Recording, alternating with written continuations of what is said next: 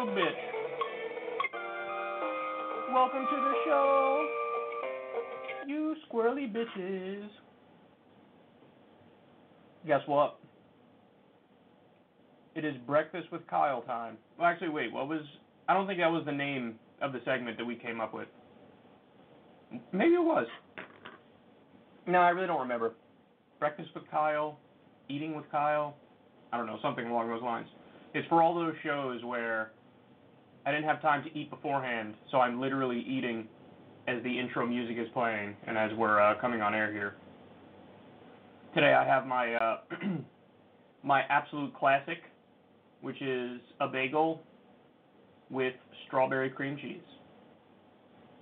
Incredibly underrated. In fact, it's not even rated because I'm not sure there's even like a dozen other people on the planet that have this. This is a very unique order. But goddamn it is tasty. And I'm very happy that I have this for breakfast. And the good news for all you is, I only have 2 bites left, bitch. And then we have a very substance-packed show today. MSNBC is going after Bernie, and they're not even trying anymore in terms of making sense.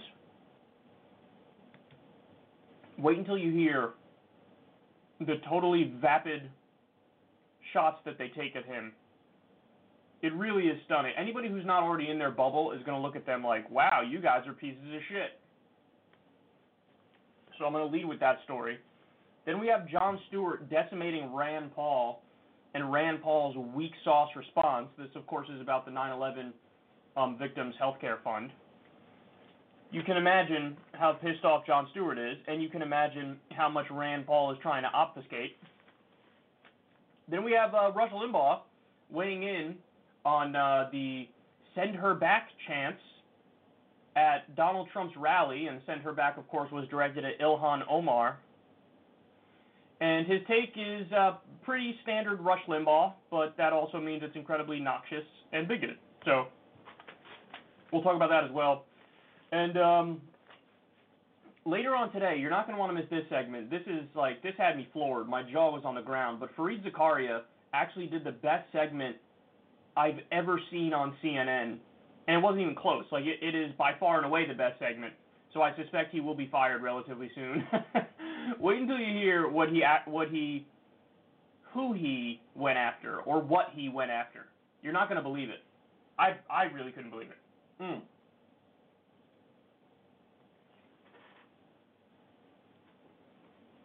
And the last bite is down the hatch. Okay. Got some big salsa too, bitch. This is one of those purchases where I was like, fuck, because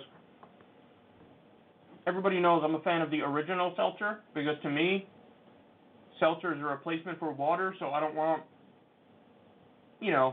like flavored shit. But this is all they had at the store, so I got lemon flavored seltzer, and it's just too lemony, man. I just want some regular bubbly water, you know?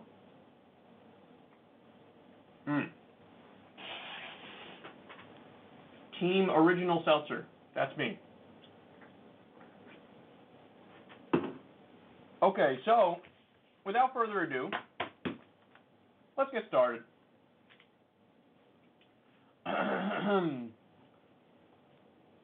I got this video queued up for you. Prepare to get angry. So MSNBC is so used to preaching to the choir that it appears like they gave up trying to bring in new viewers. And that's very evident in this clip that you're about to see. This is like peak substanceless criticism of Bernie, and also peak vicious criticism against Bernie. So let's take a look and then we'll discuss. Sanders and Elizabeth Warren next to each other will really highlight, because for me, as, again, I'm not the political analyst here, but just as a woman, probably considered a somewhat moderate Democrat, Bernie Sanders makes my skin crawl, and I can't even identify for you what exactly it is, but I see him as sort of a not pro-woman candidate. And so having the two of them there, like, I don't understand young women who support him, and I'm hoping that having him next to her will help highlight that, because those are the people that if I were her, I would want to say, well, why are you supporting him and not me if you're going to choose between the two of us? We'll leave it there. Come back just a moment. Mike and Emily.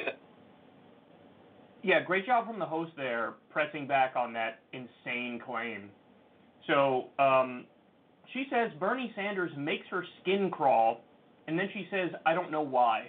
And she also says he's an anti-woman candidate, and he doesn't understand why other women, young women, would support him. Well, I don't know, maybe you can ask them and then digest their answer and then try to understand, or you could just viciously lash out and attack somebody in the most vapid way imaginable and in an obvious smear attempt.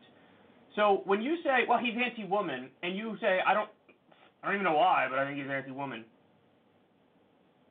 What other word is for that but smear? Because when you look at his record, it is arguably the most pro-woman in terms of policy of anybody in Washington, D.C. So when you say that he's anti-woman, it makes absolutely no sense. It is factually wrong. And if you're going to say, I don't like him, and I don't know why, I just don't like him, he makes my skin crawl.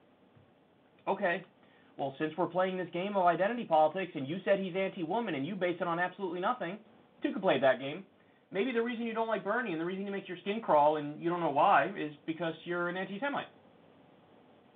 Why are you so viciously attacking the person who would be the first Jewish president in the United States of America? Not only are you attacking him, you're dog whistling by saying, I don't even have a reason. I just don't like him. I just don't get good vibes from him. I don't know why. He makes my skin crawl. Why does he make your skin crawl? Is it because you hate Jews? Why do you hate Jews? See, now, if she hears me say this, she would call me like a vicious Bernie bro, and how dare you, and why would you say such a thing? But I'm just doing exactly what she just did. Now, by the way, I'm actually, intelligent enough and objective enough to say, I don't really think you're an anti-Semite, or I don't know, I have no idea who you are. But I wouldn't have said that if you didn't come out there and say he's anti-woman and have nothing to base it on. And MSNBC, the host is like, okay, we'll be right back, wonderful, awesome. And Zerlina Maxwell sitting next to this woman, who, by the way, her name is Mimi Roca. And Zerlina Maxwell is not, yes. So is that how it works now on MSNBC? You can literally have no argument, literally, and no reason for stating something, but you could just state it, and as long as you're playing for the proper team, everybody nods in agreement. Yes, very serious and objective analysis. Absolutely. When you say that Bernie Sanders is anti-woman and you make your skin crawl, yes, very serious and adult conversation that we're having here. Now, furthermore, they act like, Elizabeth Warren has the same record as Bernie. So why would you support Bernie over Elizabeth Warren? Sexists. That's what you all are. You're sexists. That's what the implication is. If not, that's what they're outright saying. And the reality is, of course, you know this because you're very educated on the political issues, the overwhelming majority of my audience is. That's not true at all. So Elizabeth Warren has famously waffled on Medicare for All. Now, since she felt the fierce backlash of that, she has since tried to course correct and act like, nah, totally, I'm on the side of Medicare for All. But it's clear what she believes. I mean, she used to say all the time, well, the core of what the Democrats are fighting for is all the same. Whether you're fighting for, Medicare for America or Medicare for All Extra or the public option or just expanding Obamacare, whatever you're trying to, we're all trying to get to that same core of universal coverage. So that's what we're saying, whatever, false equivalence across the board, all the health care plans are the same because we're all trying to get to universal coverage, but only one bill actually gets us to universal coverage. And that one bill is the one policy, actually two policies, that she had at her rallies all these placards made where they had like all her policies laid out. Wealth tax was one, which is wonderful among many others. You know what was missing? Medicare for all. So there's one main reason why people would support Bernie Sanders above Elizabeth Warren is Medicare for all. Also, the way in which they would get stuff done. Bernie has said repeatedly, hey, listen, in order to get the proper policies implemented, I'm going to harness the will of the people. I'm going to go, if Joe Manchin is blocking a Medicare for All bill, I will go to West Virginia. I will rally his own state against him. And I will make sure we apply maximum political pressure to get our goals accomplished. That is fundamentally not what Elizabeth Warren believes in. She does not believe in potentially throwing colleagues who are blocking necessary change under the bus. And that's where they belong. They belong under the bus. Furthermore, you want to talk about a blind spot, Elizabeth Warren on foreign policy is a total and complete blind spot. I mean, she's taken donations and helped out defense contractors in Massachusetts because there are many defense contractors in Massachusetts. She has voted for different iterations of the extremely bloated military budget, which gave Trump more than what he asked for. To say that there's no difference, well, I would just want one, maybe you're just sexist. You're being dense on purpose. You just don't like Bernie. Now, here's the real reason. David Sirota tweeted this after this clip came out. Counterpoint, maybe the thing that should actually make your skin crawl is the fact that Mimi Rocah, that's the one who said this stuff there, Mimi Rocah's SDNY, Southern District of New York, did not prosecute any major bank executives who were involved in the financial crisis that destroyed millions of lives.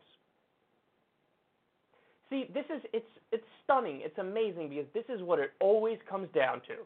The people who are critical of Bernie Sanders, the people who are vicious to Bernie Sanders, they all, at some point or another, are directed right back to corporatism and corruption. That's what it is. It's not just an ideological disagreement. There are plenty of people who just flat out have an ideological disagreement with Bernie and they go, hey man, I'm more centrist, you're to the left of me, I'm not for you. Hey, that's fair enough, and we can have those honest conversations. What we're having here is not an honest conversation. What we're looking at is a corporatist. What we're looking at is a corrupt person who defends the status quo, and they're mad that somebody's coming along here, Bernie Sanders, that will fundamentally change the status quo. But again, they're not even trying.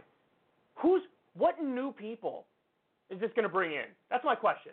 For people watching MSNBC, they're so lazy. They're just, like, whenever we talk on this show, I promise you guys, I do my best to make arguments that are not just preaching to the choir. It's also saying stuff that, like, people who don't already agree with us, they might hear what I'm saying and go, oh, that's an interesting point. I never thought of it like that. Hey, maybe Kyle just inched me in a direction inched me slightly towards his position, slightly towards, a further left social democratic position. What are they doing? There's no attempt to convince. There's no attempt to persuade. This is just claws out, let's go right for Bernie's jugular, and it doesn't have to make sense by any stretch of the imagination, and nobody's going to keep them honest, and nobody's going to hold them accountable. He's anti-woman based on nothing. All of his policies are pro-women. All of them. All of them. He's anti-woman, and he makes my skin crawl, and I don't know why. They're usually last in the ratings, MSNBC, but it's amazing that they have any ratings at all when you look at this garbage content that's coming out of their network. If you want real substantive political talk, if you want talk about the policies, if you want, objectivity over personal sniping, well, there are real lefty outlets out there, and you happen to be watching one of them right now.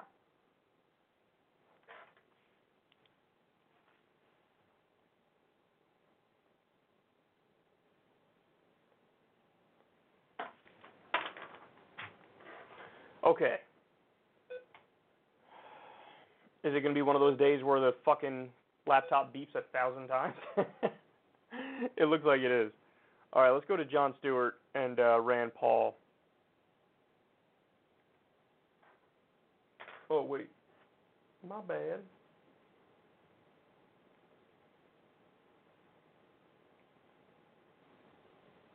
Okay, here we go. So Jon Stewart absolutely decimated Rand Paul for being against the 9/11 victims' health care fund. He's the person that blocked it, and he used the standard argument of, "How's the paper? How's the paper?" So you're going to see Jon Stewart here call out Rand Paul, and then immediately after that, I'm going to show you a separate clip where Rand Paul responded in the weak sauce way that you'd expect.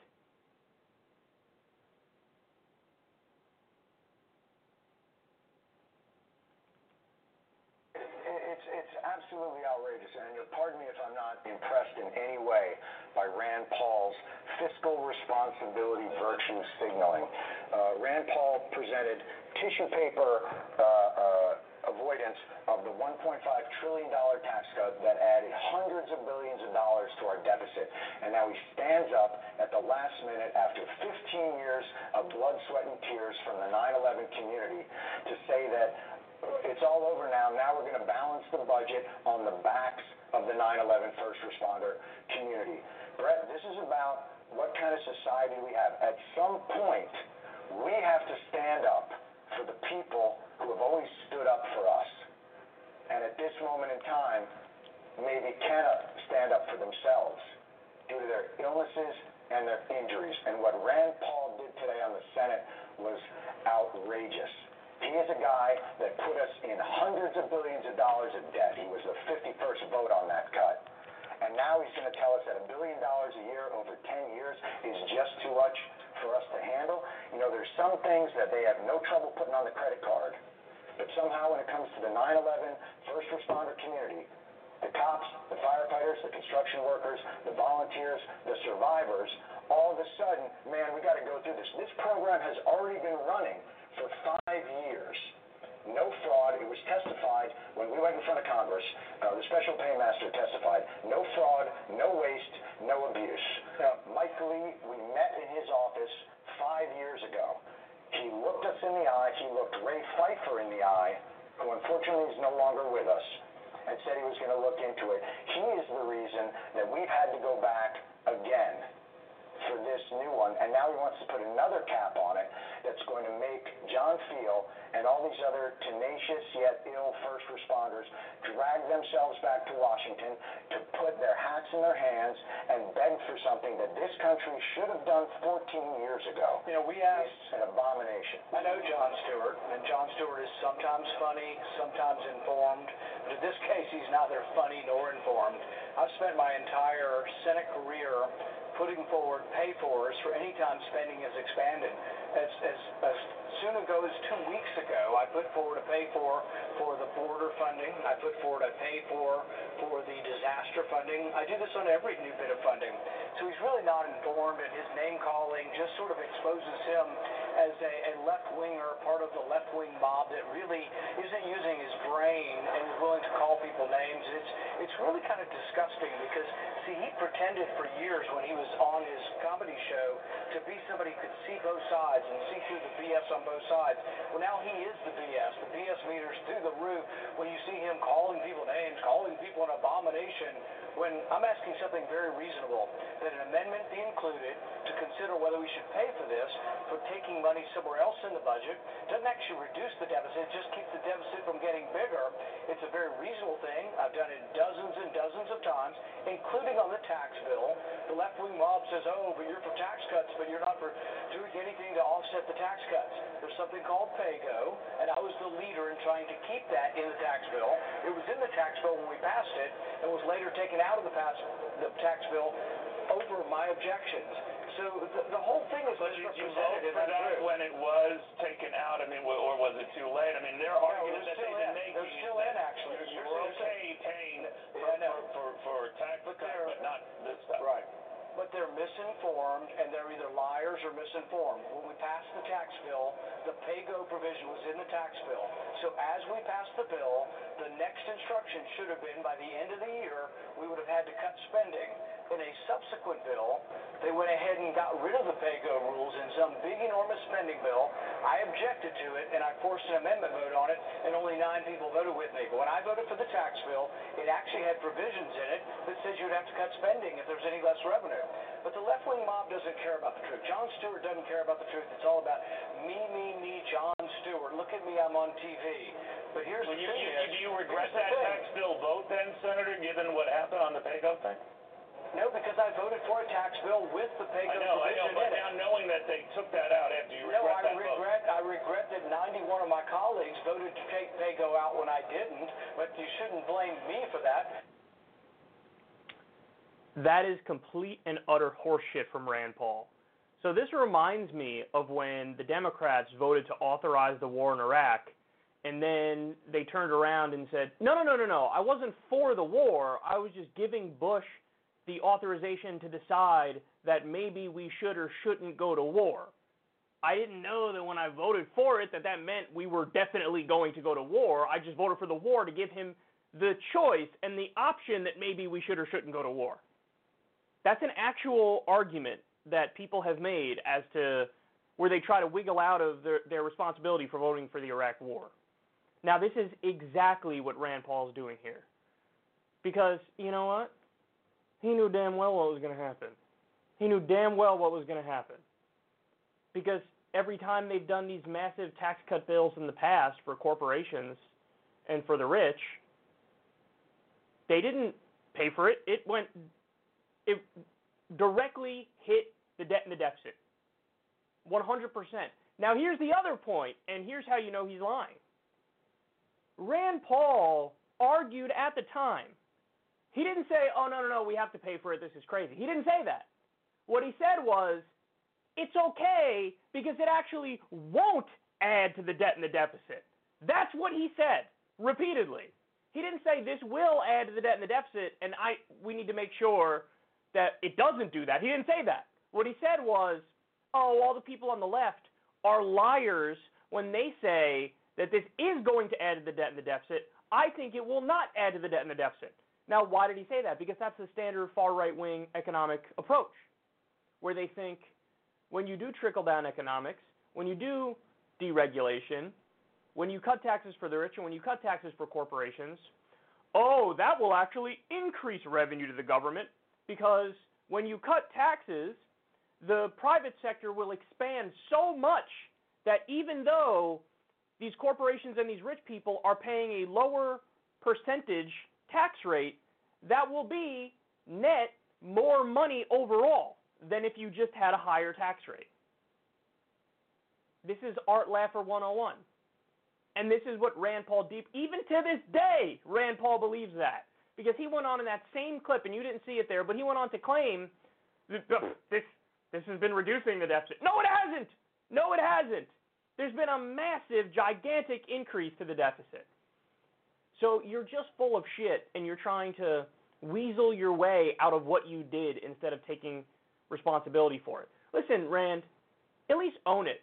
You know what I mean? Like, at least own it and argue for it instead of trying to be a little weasel and get out of it. At least say, yeah, you know what? Yes, you got me. I'm not in favor of funding health care for 9/11 first responders. I'm not in favor of that simply because of the cost. Instead of trying to make this convoluted argument of like, oh, well, you know, I always do this with PAYGO, and, well, I actually did say we should pay for the tax cuts and make sure that doesn't add to the deficit, even though I knew damn well that my Republican colleagues weren't going to pay for it, and I was still okay with it. It's a matter of priorities, dipshit. It's a matter of priorities, and it's clear that whenever we're talking about an issue for regular people, whenever we're talking about health care, whenever we're talking about education, whenever we're talking about social safety net programs, whenever we're talking about, you know, looking after 9/11 first responders, that's when you trot out those arguments. But when it comes to you value your beloved tax cuts above something being deficit neutral, because you knew when you voted for this tax cut package, you knew what was going to happen. You knew that ultimately your party wouldn't care if it added to the debt and the deficit because you value looking after the rich and corporations way more than you value making sure the deficit doesn't go up. And the history of the Republican Party shows that, certainly the history of the Republican Party in the modern era from Reagan and onward, where they always record debt and deficit under those guys. So Jon Stewart did a great job there, and Rand Paul's being a little weasel, trying to say he's a bullshitter, he's a liar. Nonsense. Jon Stewart simply cares about getting these people their health care without you using these weird, tricky, nonsense parliamentary procedures to block it and then trying to weasel your way out of it and explain it away afterwards.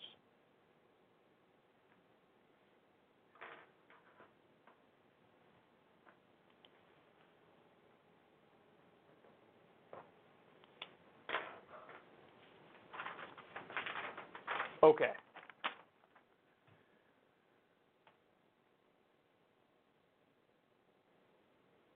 Now let's go to the Republican snowflakes who are against free speech in the House of Representatives.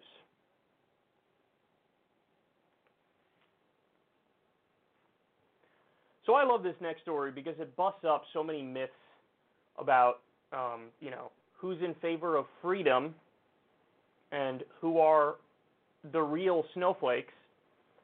So Republican congressmen are doubling down on using a parliamentary procedure and an authoritarian tactic to shut down criticism of Trump in the House of Representatives. So they went to their little Fox News safe space here to make the argument. Let's watch and then we'll discuss.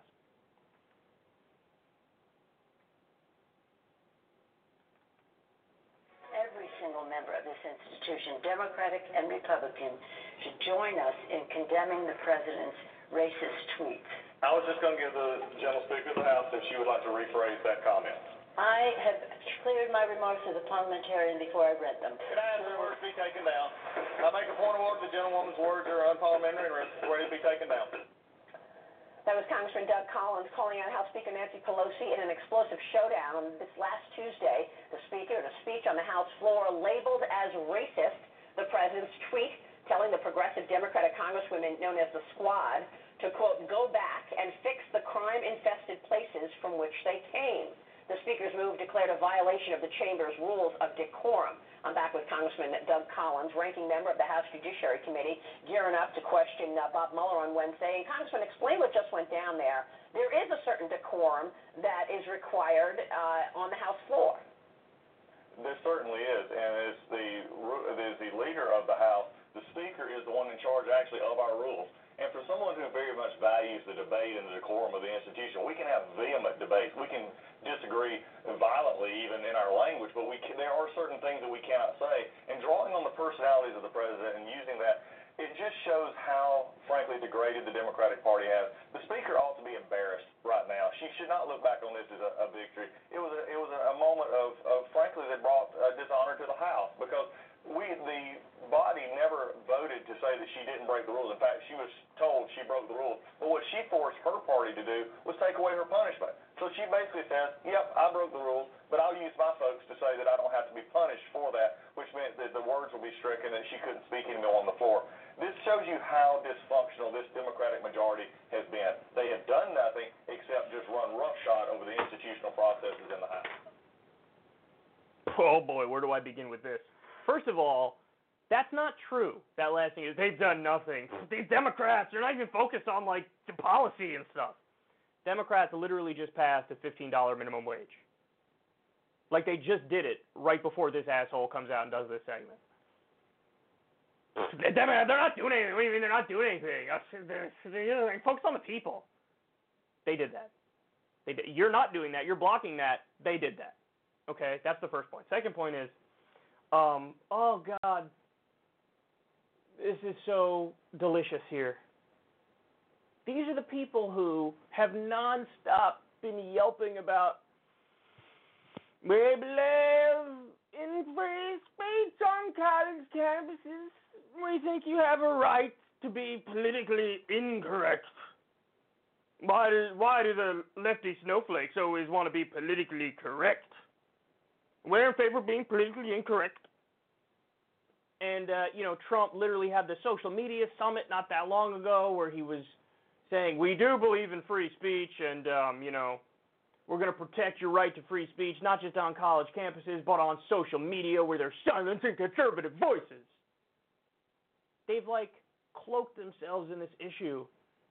And, hey, it's an issue that lands.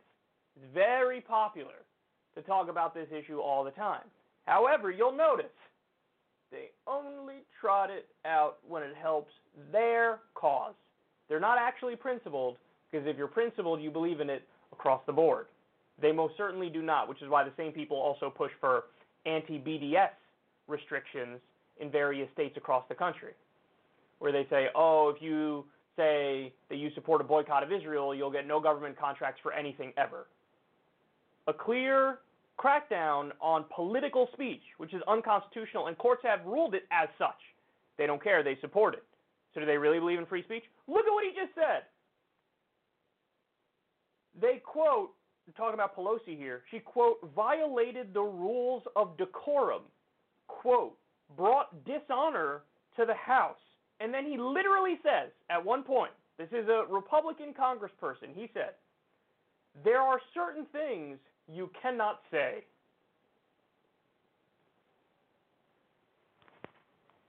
There are certain things you cannot say. I believe in free speech. There are certain things you cannot say. I believe in free speech. There are certain things you cannot. Which one is it? Which one is it? Okay, they are trotting out a rule, I kid you not, from the 1800s to try to shut up criticism of Trump here. The rule is from the 1800s, and the idea is you can't call the president racist. What was going on in the 1800s that would prompt such a rule to exist? I wonder what was going on. If anybody could tell me the thing that was existing in the 1800s where they would come up with such a ridiculous rule, which is literally an authoritarian rule. It tells you what you can and cannot say, criticisms you cannot make. I wonder what issue it was that existed back then that would make it so such a rule exists. And they're, with a straight face, they're trotting out a rule from the 1800s to try to shut down criticism of Trump. The reality is they have no real response. What do you do when you have no real response? Just try to shut the conversation down. Just shut up. I have nothing to say in response to that, and since I can't make a counterpoint, shut up. You're not allowed to say that. What would have been hilarious if they went, oh, okay, I called him a racist. You're trotting out an old rule to say I can't call him a racist, and you're trying to get it stricken from the record. I retract that. He's a bigot. They probably would have done the same thing. He said, you can't do that one either. Okay, fine. I take that back. He's a xenophobe. You can't say that one either. See, this is what they do, man. They can't form an argument. So it's just shut down my political opponents for saying something that's correct in this instance. Now, I'm no fan of Nancy Pelosi. I despise Nancy Pelosi. And this is a super low bar for her to get over. Because really, it's toothless to just give in a speech, oh, I think he's a racist. Wow, how brave of you. But it also, in this case, in reference to these particular tweets, is totally true. He told U.S. congresswomen to go back to their country. They're Americans. 3 of the 4 were born in America. Even the one that wasn't born in America lived the American dream and worked her way from a refugee camp all the way to Congress. Go back to your country. You and I both know if it was somebody with the exact same politics as those Justice Democrats, but it was a white man, there's no way he would have said go back to your country. Because in his mind, it's, you have darker skin. That's not fully American now, is it? And they cannot make a counter argument, so they go right to, you're not allowed to say that. You broke the rules of decorum. What happened? Again, I thought you guys were the politically incorrect people. Good sir, how dare you violate the rules of decorum? We here believe in the rules of decorum, and we believe you cannot bring dishonor to this wonderful institution of the House of Representatives.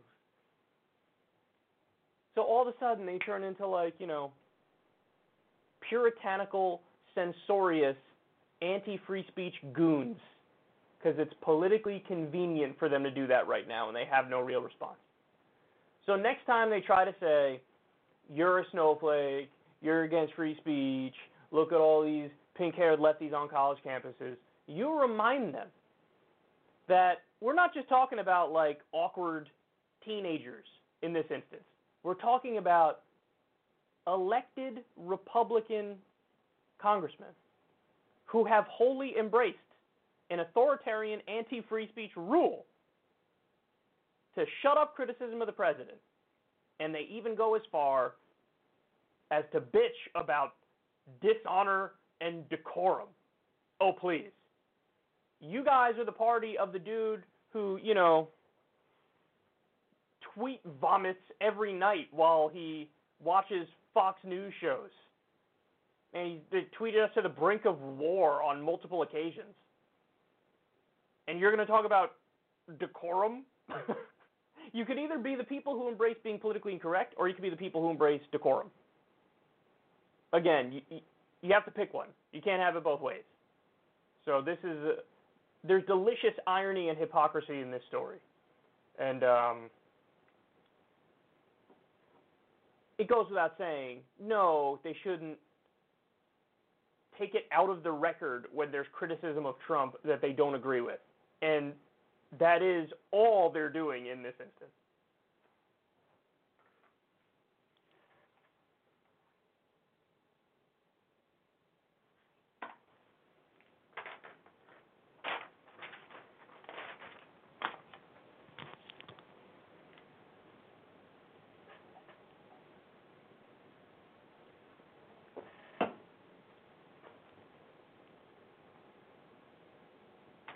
Okay. Now we're going to go to one of the world's dumbest pundits, Rush Limbaugh, and he's going to weigh in on this situation.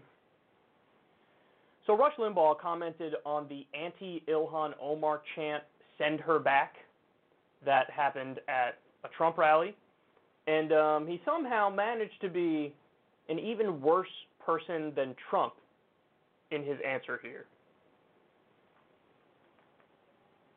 Well, I heard you talking on your show, Rush, about the president and his rally a couple of nights ago, and at one point the crowd was chanting, "Send her back," regarding Congresswoman Omar. Yesterday, the president made it clear he disagrees with that. He said he wasn't very happy with that. What do you make of that? Much ado about nothing. I don't really have time here because I spent 20 minutes on this on the radio yesterday. This really irritates me. There's two sets of rules. The Democrats never have to denounce Antifa. What's Antifa do? Antifa's blowing up cities. Antifa is attacking people. Ditto Black Lives Matter. Ilhan Omar herself hates Israel. She's been uttering anti-Semitic statements. The House comes up with a resolution, doesn't even mention her name. And yet some people at a Trump rally make some innocent little chat born of fun, and Washington comes to a halt, and everybody gets up, oh my God, did you hear what? It's nothing. We have this two sets of rules circumstance here, and all this is designed to get conservative Republicans acting as though they're guilty of racism, bigotry, sexism, and homophobia, and it's all made up. None of us, we conservatives love people, Steve. We want the best for everybody. You want the best for everybody? Are you also defending those detention facilities with kids in cages? Have you done that, Rush? I'm pretty sure you have. We want the best for everybody. That's why we're cool with kids in cages, and we also are in favor of every single war where we're bombing innocent people all the time, and we're also in favor of a for-profit health insurance system which leaves 30 to 40 million people uninsured and 30 to 45,000 people dying every year because they don't have access to basic health care. We want what's best for everybody except those people, and maybe the minimum wage people too, because we don't want the minimum wage to be a living wage. So if you work full-time, yeah, you shouldn't necessarily make enough money to survive. I mean, let's not go crazy here or anything. So we want what's best for everybody, except a lot of people actually. You're so full of shit. You're so full of shit. So I find it hilarious that he's so caught up in tribalism that he has no rebuttal but to say, "You being but Antifa." But Antifa. What? Listen, it is really not that difficult, Rush, I promise you. Donald Trump himself said, okay, yeah, when they're chanting "send her back," I didn't necessarily agree with it. I mean, maybe that goes a little too far. Now, of course, Trump's trying to cover his own ass. Let's not get it twisted. But even he was not dumb enough to be like, yeah, that's right. Deport U.S. Congress people. Yeah. So Rush Limbaugh has no rebuttal, doesn't address it at all, doesn't say, you know what, reel it in a little bit. This nativism and this bigotry is going too far. He goes, Antifa. I mean, you should change your name to Dodgy McDodgington, because that's all you did right there. And it's also fundamentally untrue, because Democrats are asked to answer for Venezuela, and they're asked to answer for Cuba. So this idea of like, well, two sets of rules, the Democrats are not asked to answer for anything at all. You guys accuse us of being pro-Venezuela. He said, oh yeah? Well, if socialism is so good, if Bernie Sanders is so good, how come Maduro is so bad? And by the way, let's be clear, those things are not even analogous, because we're not pro-Venezuela, we're not pro-Cuba. We don't want any kind of authoritarian style government. What we want is a social democratic system. So the left is always called to answer for things, and oftentimes it doesn't even make sense that things were called to answer for. The thing Trump was called to answer for, and that you guys are being questioned about, that is right in your wheelhouse. I mean, Donald Trump literally tweeted that why don't they go back to where they came from? So when they chanted his rally, send her back, that absolutely is the logical extension of the shit they've been hearing him say week in and week out. And because you're such a tribal dipshit, you can't just be like, okay, you know what, that's not cool, goes a little too far. And it's really not that hard. Here, you want me to play this stupid game, which, by the way, I don't think we should play, and I think it's ridiculous, but I denounce any and all offensive violence, whether that comes from the right, whether that comes from Antifa. If it's offensive violence, I'm against it. Not that hard. Now, notice, Rush Limbaugh did not say, and will not say, yeah, I denounce people who want to deport U.S. citizens who are U.S. Congress people. He didn't say that. He didn't say that at all, and he wouldn't say that, no matter how much you press him. But what about Antifa? That was his answer. And he said it was an innocent chant that was fun. It was born of fun, I believe is what he said. It was innocent. It's innocent to tell U.S. Congress people to, get deported, to send back U.S. Congress people. That's innocent? That's fun? Hoo-hoo. I'd hate to know what else you find fun. And the final point I'll make is, it's hilarious because during a rant in which he's like decrying the idea that the left is always making false accusations of racism and bigotry. They're always doing that. They're always screaming bigot and racist. And they're false accusations, okay? They do it too much. In that exact same rant, what does he do? He says Ilhan Omar hates Israel and is an anti-Semite.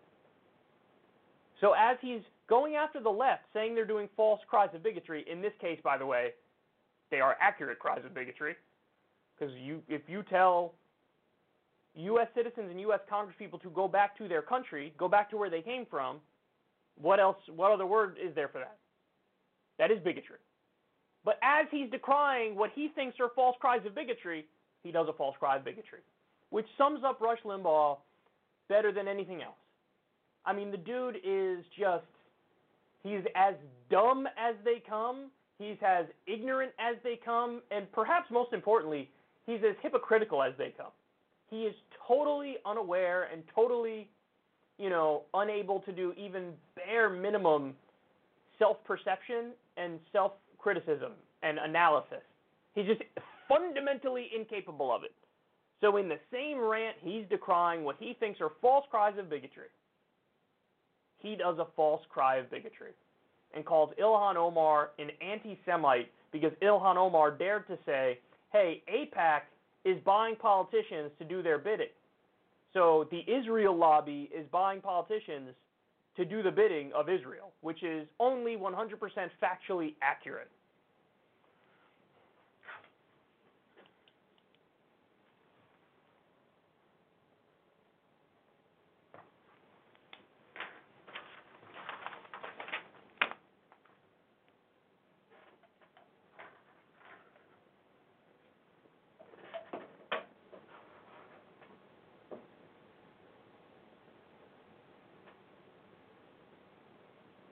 Okay.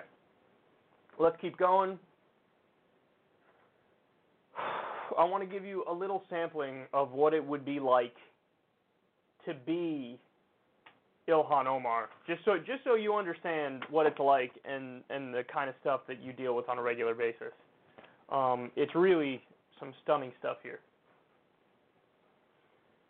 So the more popular that Justice Democrats become, the more unhinged the attacks on them become.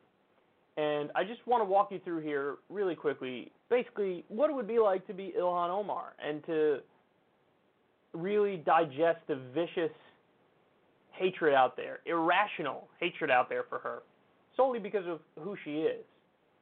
So here's a tweet. It's from a user named Donna Jacobson.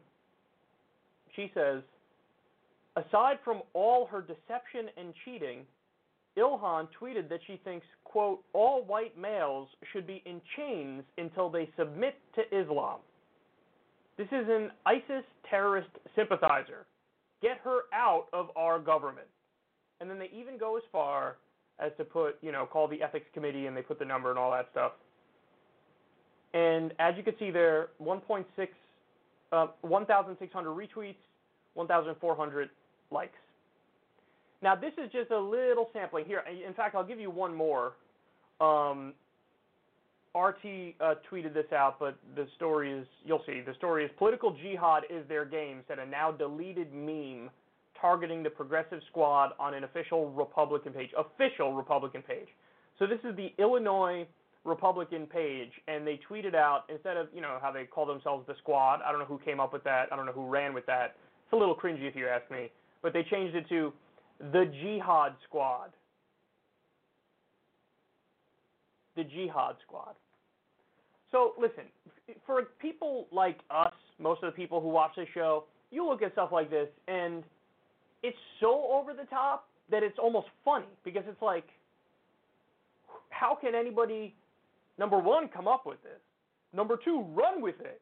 And number three, think it's even remotely serious? Like, you could just dismiss this instantly and laugh it off and be like, whoa, is this dumb? But you have to understand, there's a strong contingent in this country which actually hates Ilhan Omar and the Squad. And they will pretty much instantly believe anything that they're told about them. I mean, the President of the United States has gone out there and said that Ilhan Omar is pro-Al-Qaeda. One of the first of two U.S. Muslim congresswomen, and the President of the United States is saying she's pro-Al-Qaeda, based on a totally mangled, out-of-context BS claim where Ilhan Omar was talking about 9/11, and she basically said, hey, listen, don't blame all Muslims because some people did something. But they took out that quote of some people did something and act like she was saying, like, 9/11, whatever, bro. It's just some people did something. Not a big deal. That isn't at all what she was saying, but they made it seem like that. So you have what's basically equivalent to an incitement campaign against Ilhan Omar, and you can make up any claim you want. It can be as insane as humanly possible, and many people will believe it, and it will spread like a virus. And then, by the way, here's the kicker. The death threats have shot through the roof against Ilhan Omar as a result of this stuff. So it's dangerous. And I will say, when they have no argument at all, these are the kind of tactics they revert to. Making stuff up like Ilhan tweeted, she thinks all white males should be in chains until they submit to Islam. They can't actually make a coherent argument against what her beliefs are. So you just smear her, and you just make stuff up, and you're as vicious as humanly possible, and you put her in danger. And you'll notice this with Trump, too.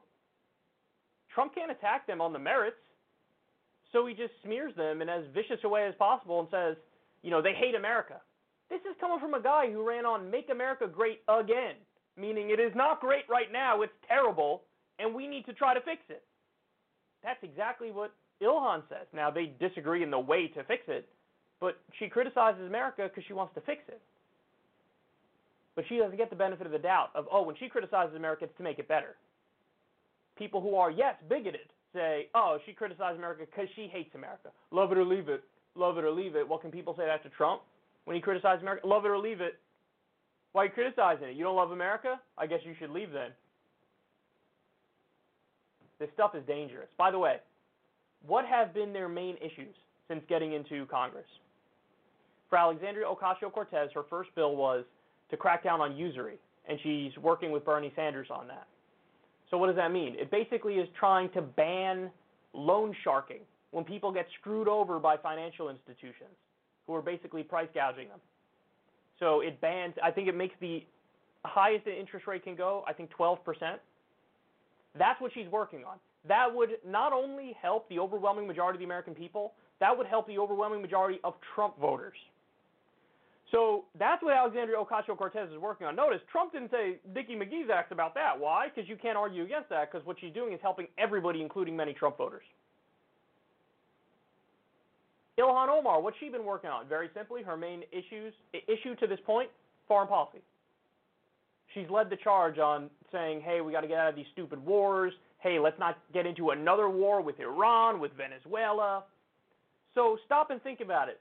The main thing Ilhan Omar is working on, day in and day out, is one of the things that Trump, in part, campaigned on.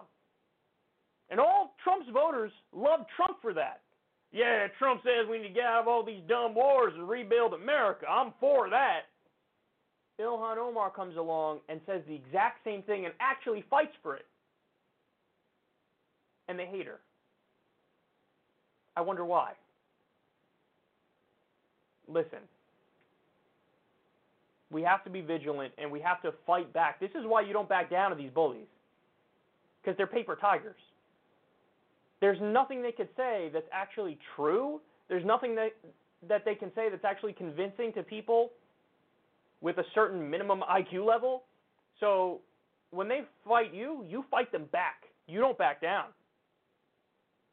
And you explain to them why they're full of shit, they're liars, and oh yeah, by the way, I'm even fighting for the people who hate me.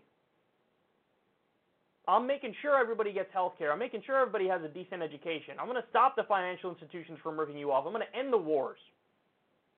So we have to keep on with this battle. But make no mistake about it, guys. There are some people out there who are, as I call them, TFG. You all know what that means by now. Tell everybody in the comment section who's new to secular talk what TFG means. But there are plenty of TFGs out there. We don't need to back down to them because they have no point, they have no argument, and all they have is fear-mongering tactics and lies, which is why they come up with stuff like all white males should be in chains until they submit to Islam. The idea that Ilhan Omar would say that, the idea is many people say, oh, she's trying to bring Sharia to this country. Ilhan Omar marched and danced in an LGBTQ pride parade. Does that seem like an ultra-fundamentalist to you? I'd say no, you idiots. I'd say no. So they got nothing, man. They got nothing on them, and that's why they'll continue to be more deranged and more unhinged, and we just have to be vigilant and strong in our responses.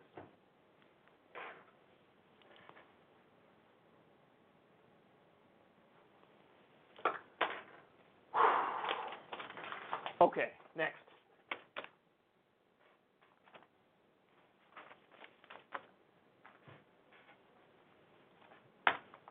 Actually, wrong. You know what? It is a quick break time. When we come back, we have Joe Biden, who has become insanely brazen in his corruption. We're going to talk about that. Then we take Bet on My Stork back to the woodshed. He is going back to the woodshed. And Tucker Carlson smeared Bernie Sanders. We will respond to that. You don't want to miss any of this stuff. The rest of the show is lovely. Stay right there. We'll be right back.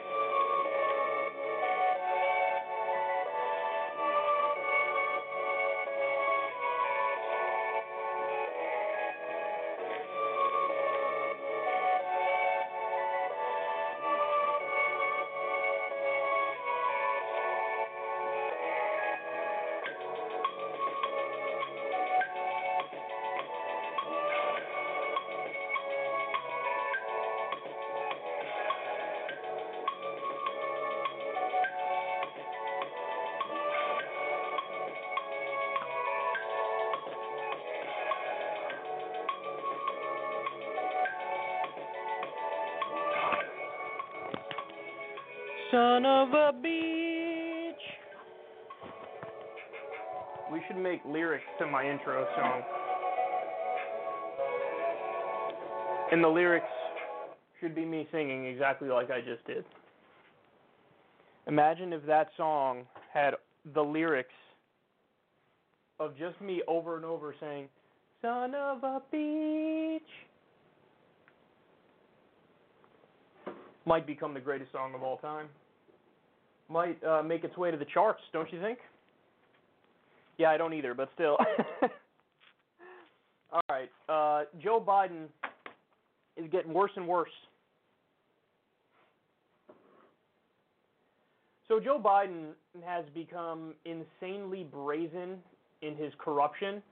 It's almost, you almost can't wrap your mind around it because he obviously really, really, really wants to be president, and he's just going about it the exact wrong way. He's guaranteeing that he's going to tank in the polls even more than he already has.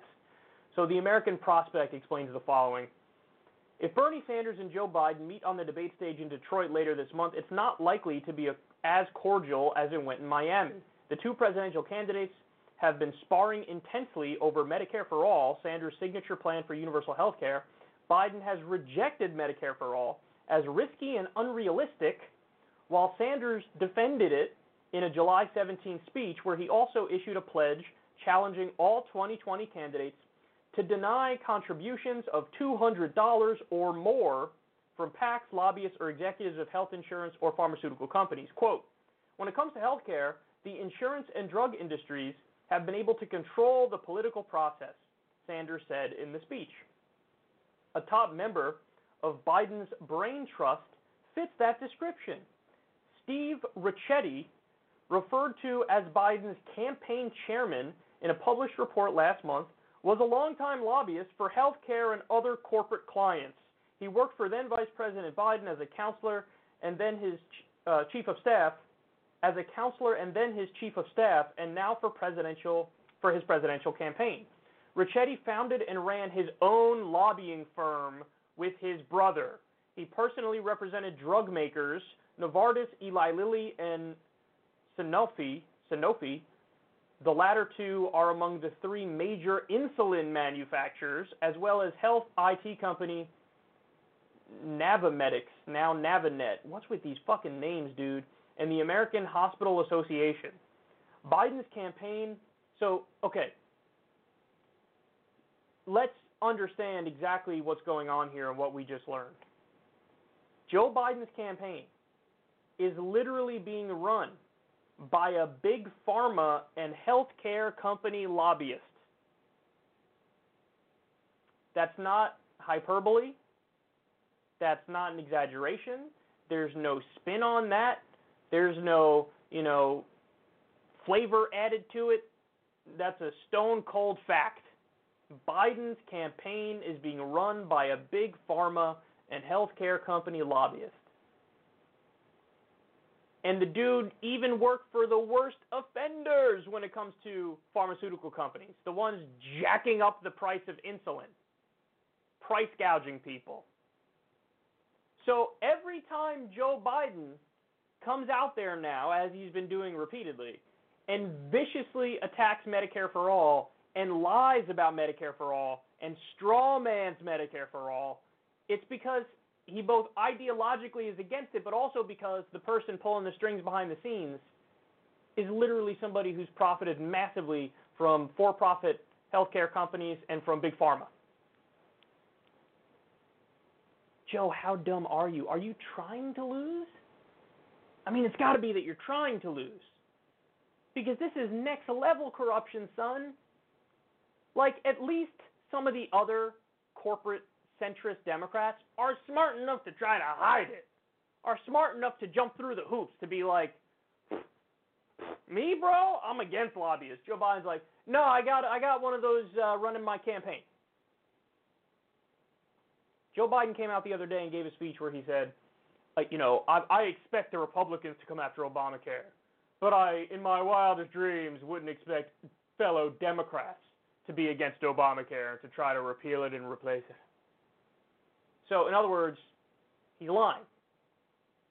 what he's doing is trying to take the fact that Barack Obama has a high approval rating and use that name to muddy the waters in the health care debate and try to pretend like people who are for Medicare for all are also for a separate bill prior to Medicare for all, where first we have to totally repeal Obamacare, which of course is not at all how it works, and nobody on the left is arguing for that. But Joe Biden has no real point. He has no real argument. So what is he doing? He's listening to his, healthcare lobbyist buddy, who's as corrupt as they come, and he's running with it. You want to talk about political instincts being out of whack? All Joe Biden had to do in this election to be a serious, viable candidate is also to go out there and pretend to be Bernie Sanders. That's all he would have had to do. If he, from the very beginning of this campaign, said, you know what, it's clear where the country's at right now, and I want to represent the country where they are. And so what I'm going to do is I'm going to fight for Medicare for all. I'm going to fight for free college. I'm going to fight for a living wage. I'm going to fight for a Green New Deal. I'm going to end these wars. And I'm going to represent the American people because that's my job. I'm middle-class Joe Biden, yeah. If he just pretended properly, he would have been a viable candidate. You want to know why? Because he already has the most name recognition of everybody running. So when you have the most name recognition and you marry that with a strategy that makes sense, you would have been a force to be reckoned with. But he's doing the exact opposite. He's like, okay, where are the healthcare lobbyists at? We're the same vultures and swamp creatures who've been ripping off Americans for decades. I will stack my campaign with said people. This is totally unacceptable. But you know what? It's transparent. And you know what the deal is. You know you're not going to get change with Joe Biden. He's going into the negotiation saying, let's slightly expand Obamacare, or maybe on his better days, let's get a public option. You know what you're going to get if that's your starting point? Dick. You're going to get absolutely nothing. So listen, here's my advice to Bernie Sanders wait, I don't know if Bernie's on the stage with Joe Biden in the next debate. Is he? I don't know yet. I know they released the lineups for the debate. I don't know if Bernie is on the stage with Joe. But either way, take out the brass knuckles, Bernster. Take out the brass knuckles. Because if you'll notice what happened in the last debate, Kamala went for Joe Biden's jugular, and then Kamala got a big bump. So what Bernie needs to understand is, because they're coming at Bernie now. I'm a big fan of the counterpunch. I don't like to be the one throwing the first punch, even to people I massively ideologically disagree with. But Biden has thrown so many punches at Bernie and thrown so many haymakers at his policy ideas that now it's time. The gloves are off. Take out the brass knuckles. Grab a blowtorch, maybe a hatchet, and go to work. Because this guy, as soon as everybody knows what's really going on with Biden, and as soon as people realize he's not just Obama's buddy, that's when they go, oh, yeah, that's unfortunate. Not really for that guy. But you got to expose him in order to do that. You have to expose him. And there's no better way to expose somebody than to let them know, hey, there are lobbyists literally running his campaign. So you think he's going to fundamentally change a system that the people controlling his campaign massively benefit from and will continue to benefit from? There's no way. There's no way he'd change that system, and everybody needs to know that.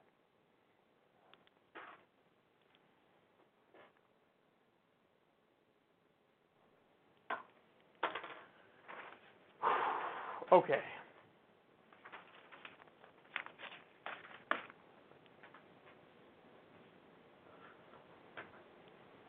All right, Beto O'Rourke. He's in a similar boat to Joe Biden in how shitty he is. So Beto O'Rourke was hawking his really terrible half-measure health care plan, and here's what he's tweeted about it.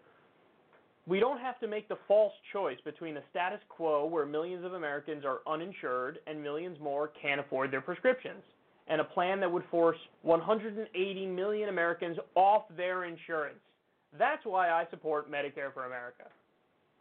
So do you see what he's doing there? He's trying to say, well, the status quo and Medicare for all are equally bad. That's the argument he's making. Because he says, hey, under our current system, there's so many uninsured people and that's not cool. But under Medicare for all system, 180 million Americans would lose their insurance. Now, what is he not telling you? Of course, he's not telling you the most important parts.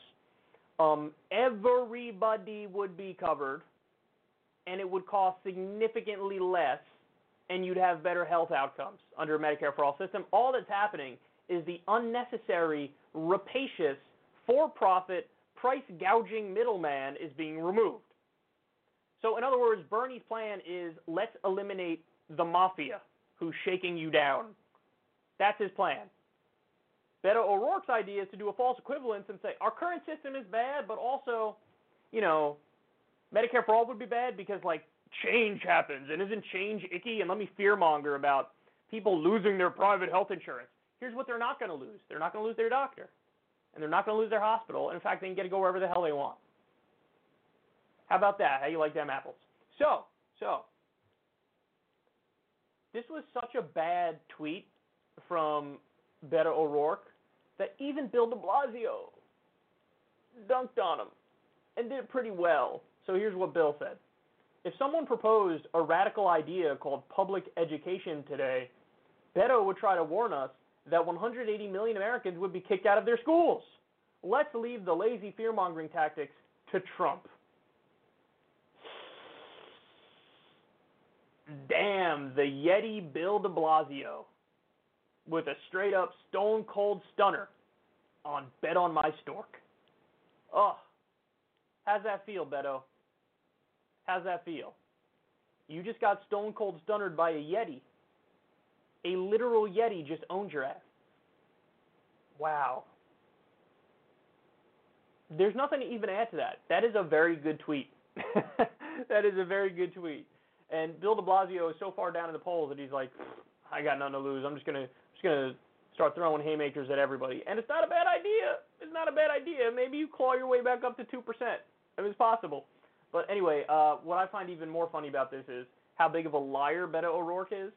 Because if you guys remember, and the longtime listeners of Secular Talk will remember this, there was a time when we were all happy about Beto O'Rourke. Why? Because he was running against Ted Cruz for the Senate, and he was making further left-wing arguments when he was running for the Senate. He was. He was acting like he was further left. So here's a great example of that here. Look at this. This is from 2017, June 15th, 2017. A single-payer Medicare for All program is the best way to ensure all Americans get the health care they need. And there's more examples of that, too. I'm just giving you one here, but Beto O'Rourke used to openly argue for a Medicare for All system. And then as time has gone by, he's backed away from it a little more, backed away from it a little more, backed away from it a little more. And now he's at the point where he openly conflates our current destructive, disgusting system where people die from not being covered to a Medicare for All system, and he acts like they're equally bad. And he's not in favor of Medicare for All. So, in other words, you know what Beto is? He's a slimy, sleazy, standard politician who's a liar who is just trying to find a path to get elected. He doesn't believe in anything he's saying. Because there was a time in 2017 where he's like, Medicare for All, obviously. And now he's like, Medicare for All, that's like just as bad as our current system. So now you know who he is. Now you know who he is. He's so bad and he's so silly that even Bill de Blasio can dunk on him. So Beto can go out there and do his, fake Obama shtick. But I got bad news for him. As you're pretending to be Barack Obama with how you speak and how you're measured and how you talk and how you thank everybody every time they ask you a question, you could do your fake Obama voice, but even on that front you're losing because Pete Buttigieg does a better fake Obama than you do. I mean, it's true. It is true. I don't like Pete Buttigieg. His politics are terrible, and they're very centrist and corporatist, but he does a better fake Obama than you do.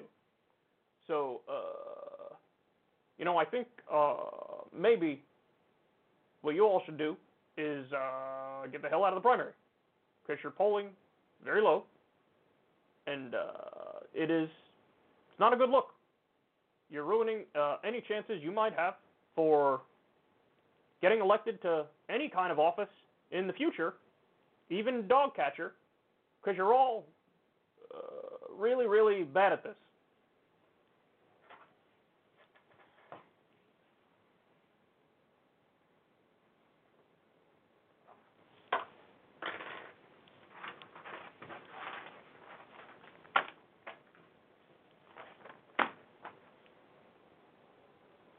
All right, Tucker Carlson smeared Bernie Sanders. And we are going to talk about it, bitch.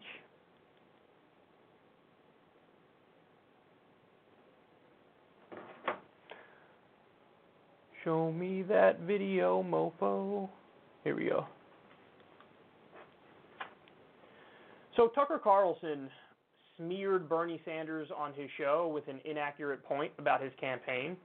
So I'm going to break that down for you. But he also, in this clip you're going to see, pulls the king of all false equivalence arguments where he says, you know, there's really no choice on the Democratic side. All the candidates are fundamentally the same, which is a claim that, as you know, is totally ridiculous. So let's watch and we'll discuss that too. Well, there are more than 20 Democrats campaigning for the next president of the United States, and with so many options, you'd think the Democratic voters would have a lot of choices, but really they don't have a lot of choices. They only control the cosmetic appearance of their next candidate. They can decide whether their nominee will be running to be the first Hispanic president or the first female president or the first gay president. But in everything that actually matters, in other words, what they believe, they're pretty much the same. All of them will be running on a platform of open borders, open prisons, free health care for illegals, etc. And all of them have the same tone of their campaign. They all spend the election campaign asserting their superiority to the country. They deserve to be president not simply because they're better than Donald Trump, but because morally they're better than you too.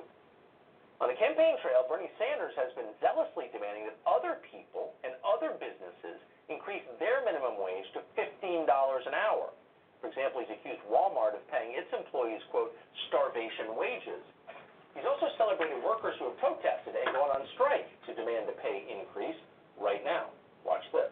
I want to applaud the thousands and thousands of workers from coast to coast, people who work at McDonald's, people who work at Burger King, people who work all over this country, who have stood up over the years and demanded that the federal minimum wage be raised to a living wage, $15 an hour. Okay, well, he couldn't have been clearer about that. So you would expect in the way that he lives, Sanders would set a good example for the rest of the country. But it turns out, and you may have guessed this, Bernie is so confident that he is a deeply good person and his cause is just, that he's just not shackled to the same rules that he wants everyone else to follow. For example, right now, Sanders' campaign is battling its own campaign workers. They say they're being paid the same starvation wages that Walmart employees get, less than $13 an hour.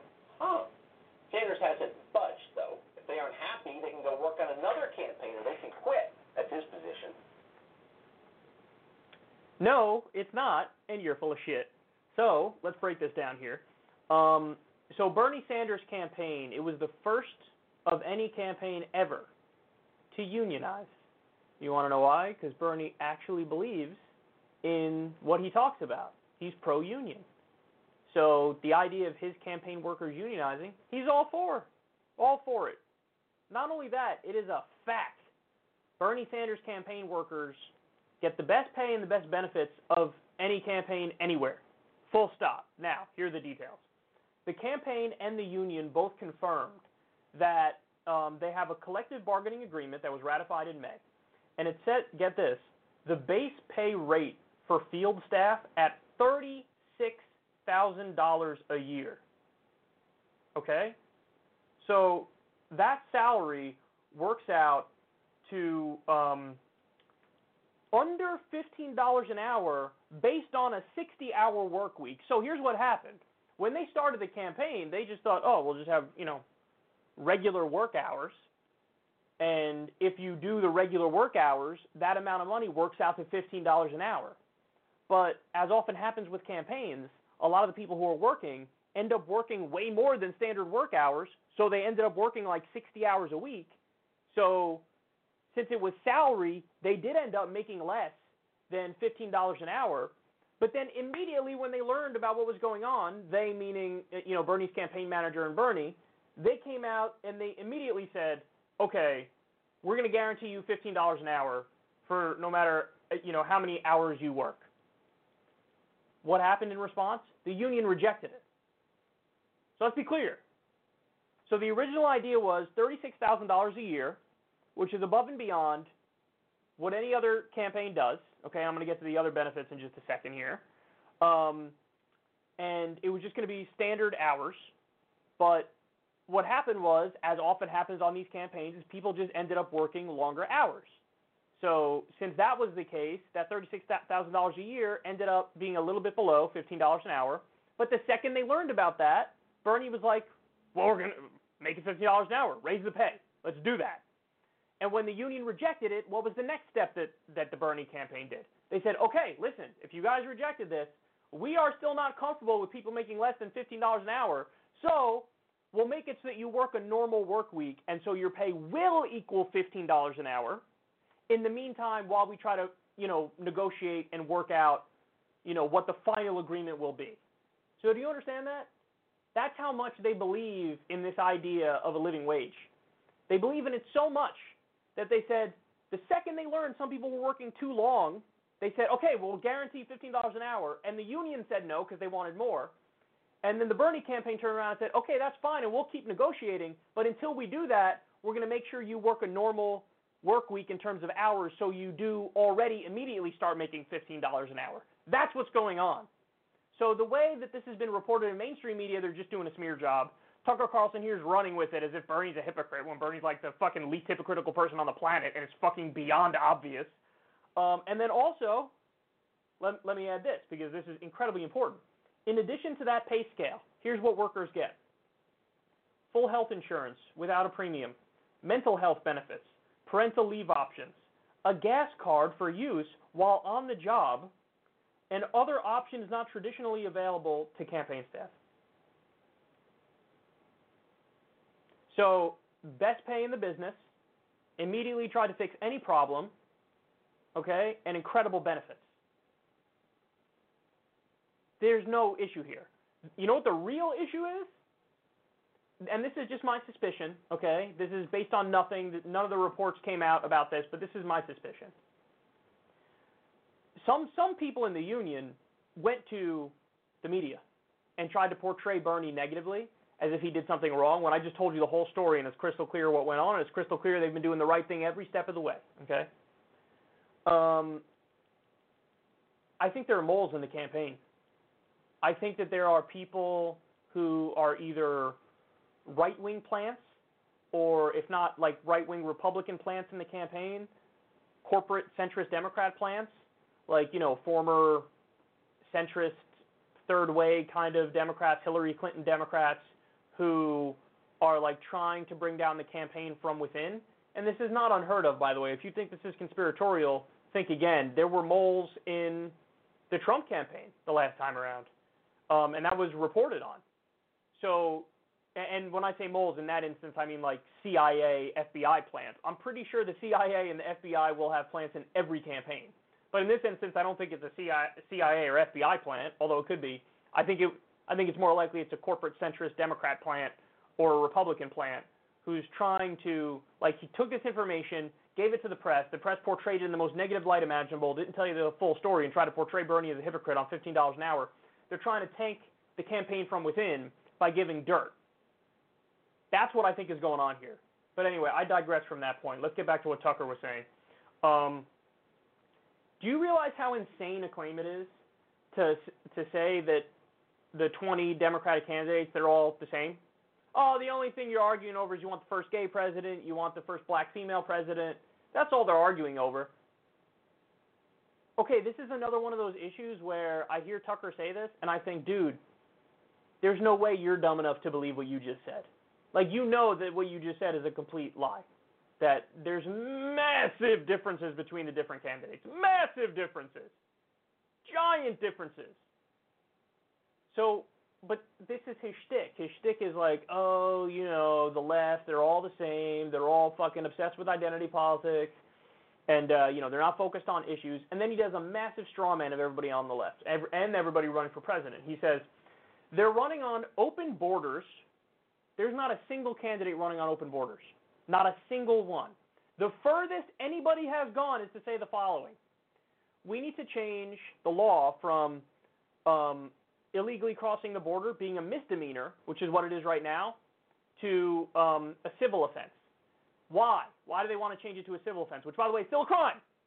They want to change it to a civil offense to stop the family separations, to stop the breakup of families, which Democrats and Republicans, including Trump, have argued, yeah, the family separations goes too far. We don't want kids in cages. Okay, so we all agree. How do we achieve that? Change border crossings from a misdemeanor to a civil offense, which is still a crime, but you cannot separate the families if it's a civil offense. So that's a lie when they say the left is in favor of open borders. Name one candidate who has argued for open borders without you trying to, I'm going to read between the lines and say what I think they're thinking. No. What they actually said, what's actually posted on their campaign websites, what they're actually arguing for and running on.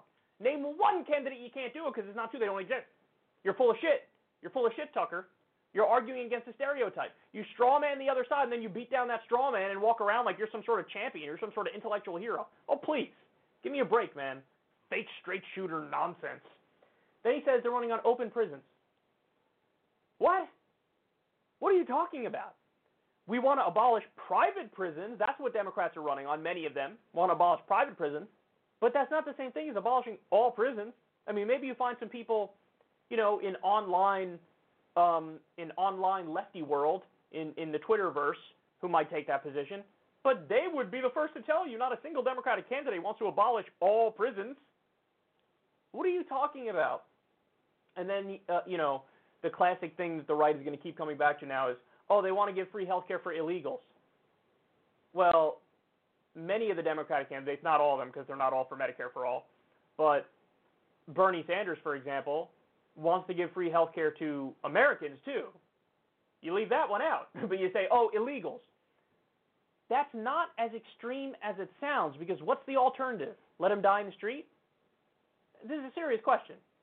They get all, the right gets all mad when the Democrats want to give free health care to illegals. Okay, so if we have a Medicare for all system, and you have an undocumented immigrant who goes to the emergency room, and they have a broken arm, or let's say they're having a brain hemorrhage or something, what do you do? Let's say somebody's unconscious and they show up to the ER. What are you going to do? You're going to say, they're not a citizen, so we can't help them. If you're on the right and take this to its logical conclusion, that's what you'd have to say. No, you're not a citizen, so we're not going to give you health care. What do you want me to tell you? What do you want me to tell you? So what's the alternative here, guys? What's the alternative? And also, it's easy to focus on, illegals. You want to give illegals health care. But they're purposely denying and dodging the idea that Medicare for all would cover all Americans. So it's not a zero-sum game. It's not like, if I don't get health care, the illegal immigrant is getting it. No, you're going to get it. You're going to get it. Relax, breathe. It's okay. You're going to get it, and you're going to pay a lot less for it. And you won't have to pay private taxes in the form of premium copays and deductibles to a rapacious mafia-like middleman. So they have their little nuggets that they seize on to try to act like, the left is crazy.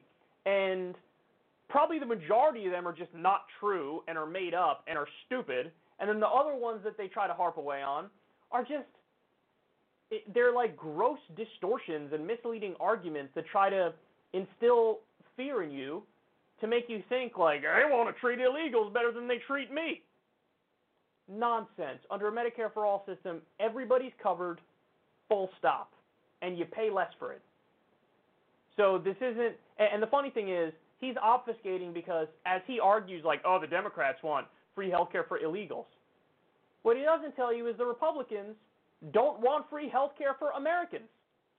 Under Trump, we have 30 to 40 million Americans without health insurance. We have 30 to 45,000 Americans that die every year because they don't have access to basic health care. That's what we have right now. You should be fear-mongering over that because that's actually something to fear. But no, you're always going, health care for illegals, gross.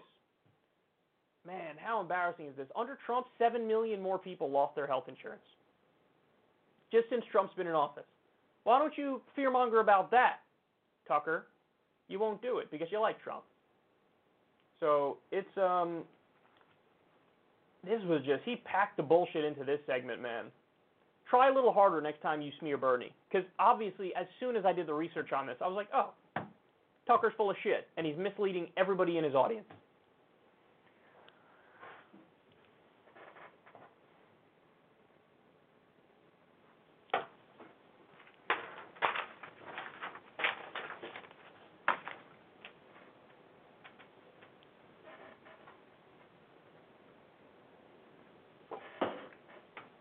All right, let's do the segment on Fareed Zakaria,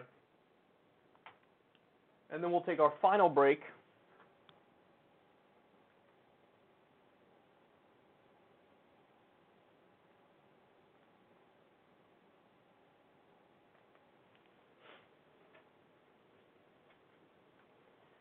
So Fareed Zakaria actually did the best segment I've ever seen on CNN. So I'm pretty sure that he'll be fired within a relatively short time frame. But he calls out the military-industrial complex by name here, and I was floored. My jaw was on the ground as I watched this segment because it seriously got better and better and better. Watch.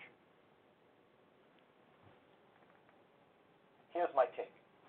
You often hear that in these polarized times, Republicans and Democrats are deadlocked on almost everything. But the real scandal is what both sides agree on. The best example of this is the defense budget. Last week, the Democratic House, filled with radicals according to the Republicans, voted to appropriate $733 billion for 2020 defense spending. The Republicans are outraged because they, along with President Trump, want that number to be $750 billion. In other words, on the largest item of discretionary spending in the federal budget, accounting for more than half the total, Democrats and Republicans are divided by 2.3%. That is the cancerous consensus in Washington today. America's defense budget is out of control, lacking strategic coherence, utterly mismanaged, ruinously wasteful, and yet eternally expanding. $14,000 toilet seat covers and $1,300 cups, yes, cups, are par for the course. Last year, after a quarter century of resisting, the Pentagon finally subjected itself to an audit, which itself, in true Pentagon style, cost over $400 million. Most of its agencies, Army, Navy, Air Force, Marines, failed. The then Deputy Defense Secretary, Patrick Shanahan, admitted, "We never expected to pass." Donald Trump says he's a savvy businessman, yet his attitude towards the Pentagon is that of an indulgent parent.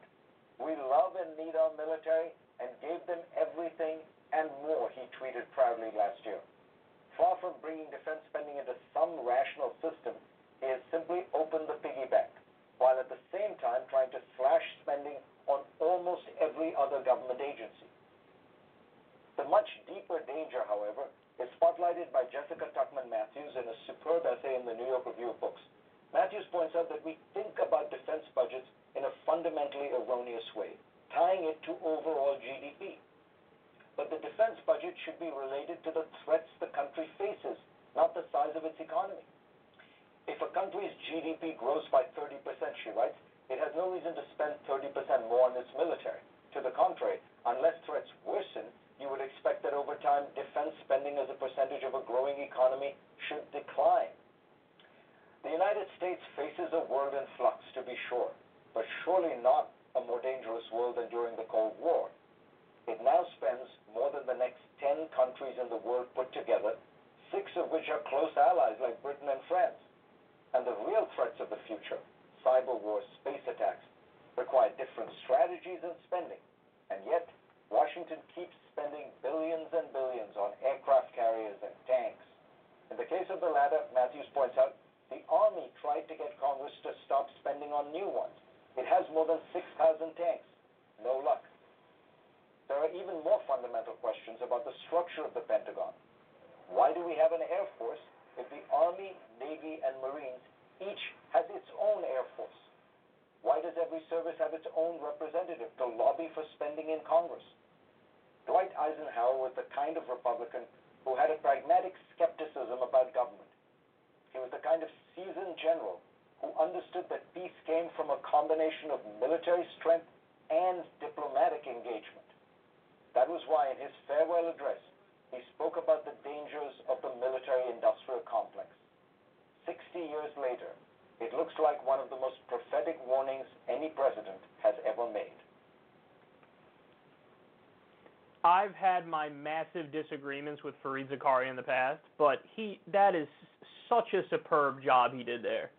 Bringing this notion, this concept, this idea to an audience that wouldn't otherwise see it. I'm almost starting to believe that maybe he started watching, like, lefty YouTube.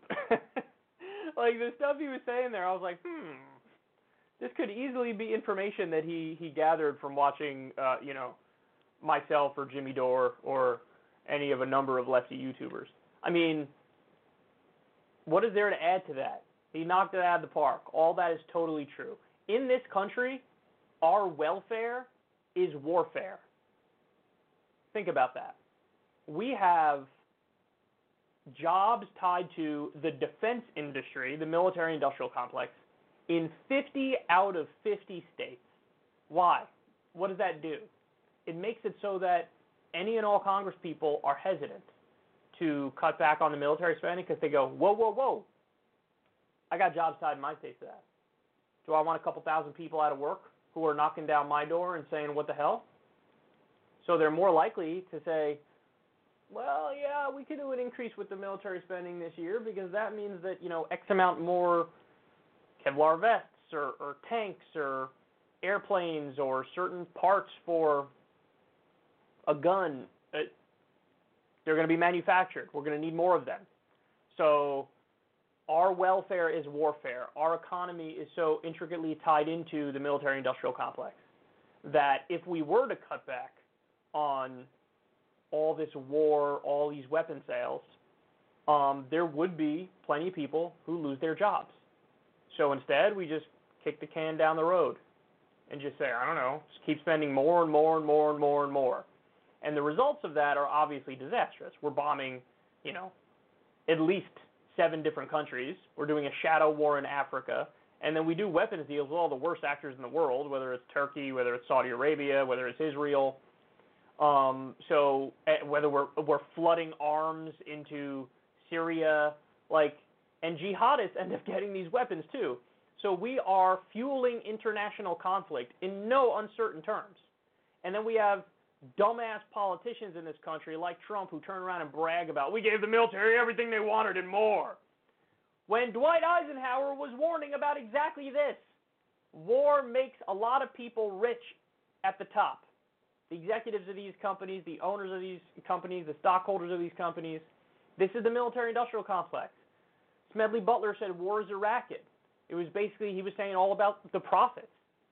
So you have a lot of people getting rich off of it. You have a lot of jobs tied to it. It's become such a big part of the economy that it's hard to even fathom moving away from it. But that's what we need to do. We need to totally retool our economy. We need to make it so that we have jobs in other industries that are benign.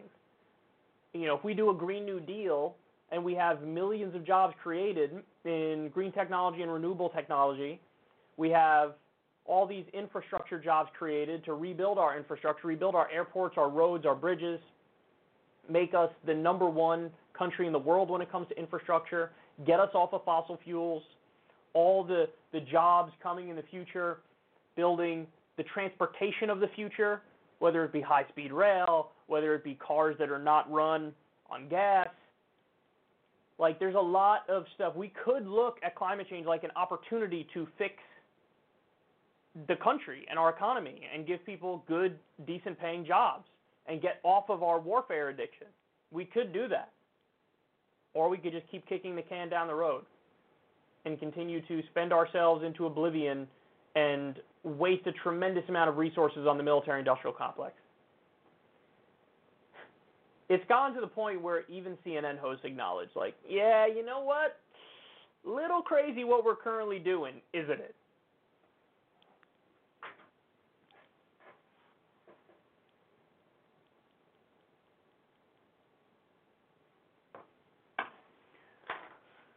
Okay, final break of the day. When we come back, I'll tell you exactly what you have to look forward to. CNN fawned over some celebrities who are contributing to Democratic candidates. And then I have a story about a pastor who's been doing sexual assault that will, I don't even have an effective tease for this, because if I tease this story, it's just going to give it away. But all you need to know is the world's grossest and horniest pastor of all time and how he duped over his victims. So we have that. And then also a story about a Secular Talk, longtime Secular Talk listener, and a medical issue involving that listener's friend. And it is absolutely heartbreaking. So stay right there for all this and more. We'll be right back.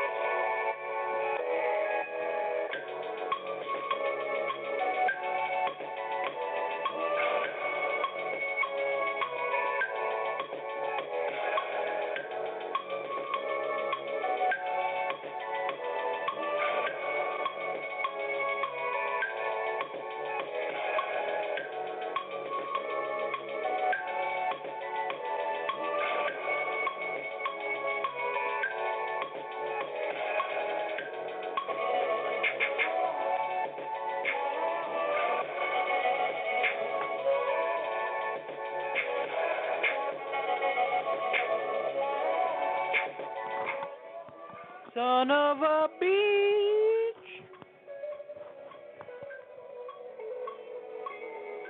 All right, so we just covered the story that had the best thing to ever come out of CNN ever.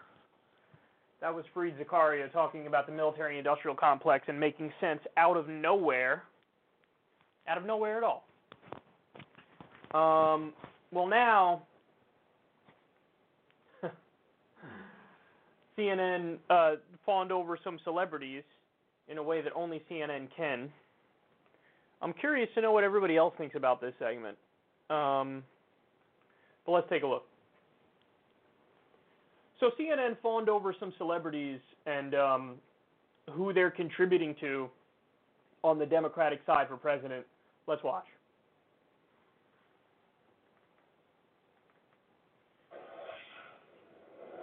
For Democratic 2020 candidates, the Hollywood primary is heating up. Check this out. Senator Kamala Harris hanging out with some pop stars this weekend. Well, who else is picking sides? Hollywood may have found a new leading man.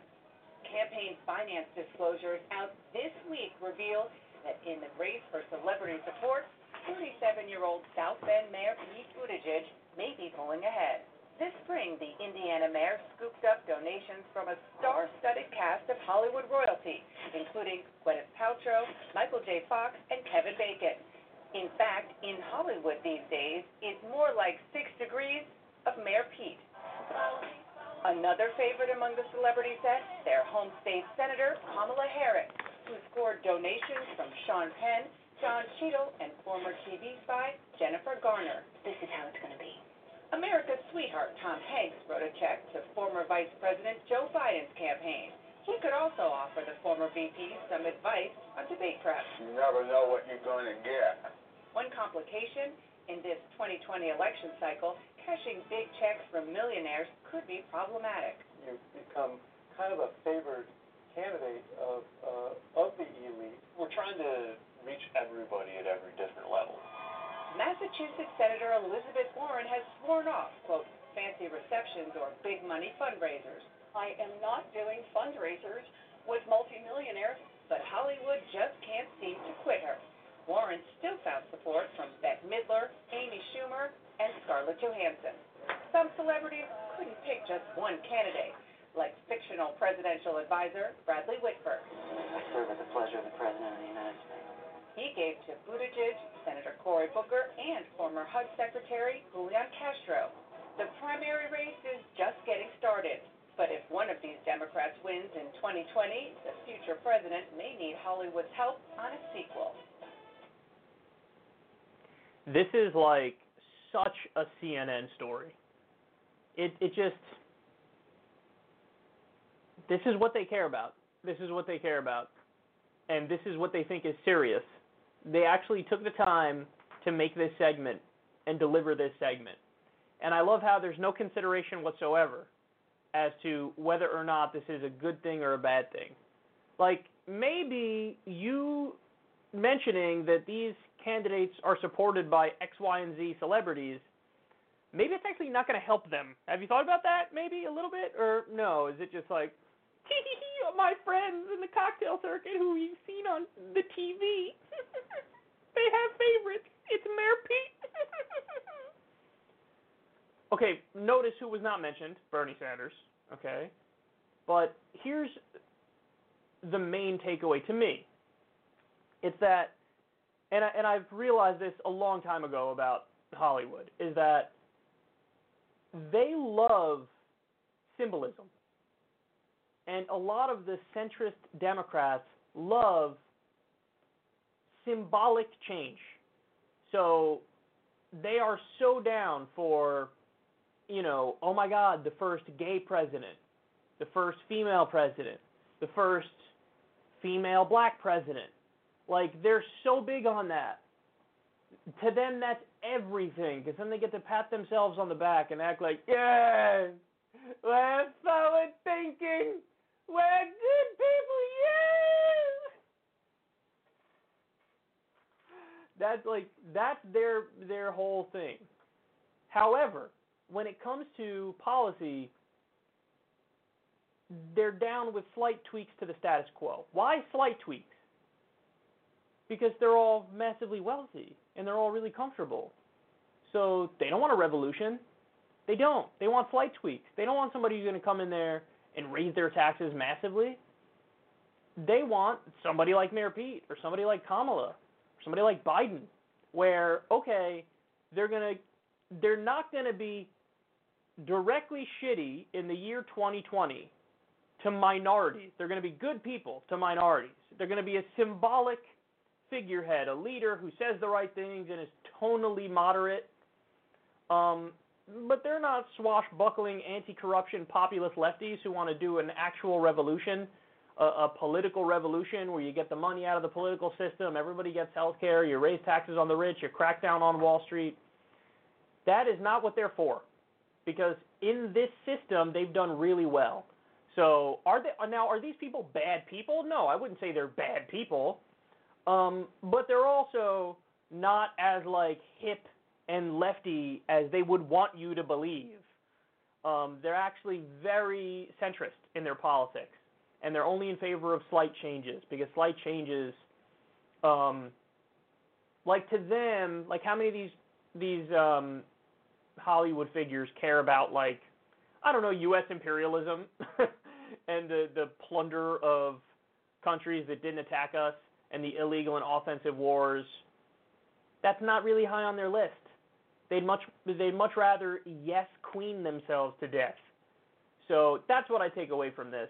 But I also just find it incredibly insular and insufferable that CNN does this segment, and it really is. They try to put a cheery face on it, see, celebrities these candidates, aren't these candidates great? And you just want to remind them over and over. Remember 2016. Remember Hillary Clinton. Remember how you trotted out every single Hollywood dipshit under the sun, and remember how she still lost. Maybe, just maybe, people don't really look to the Hollywood types for direction. Maybe they don't look at them as some sort of leaders. Maybe regular people look at them self-obsessed virtue signaling pricks who want to pat themselves on the back. I'm just saying. Maybe that's a little part of it. Maybe you might want to take that into account before you do this goofy-ass segment acting like this is important or serious or even worth mentioning.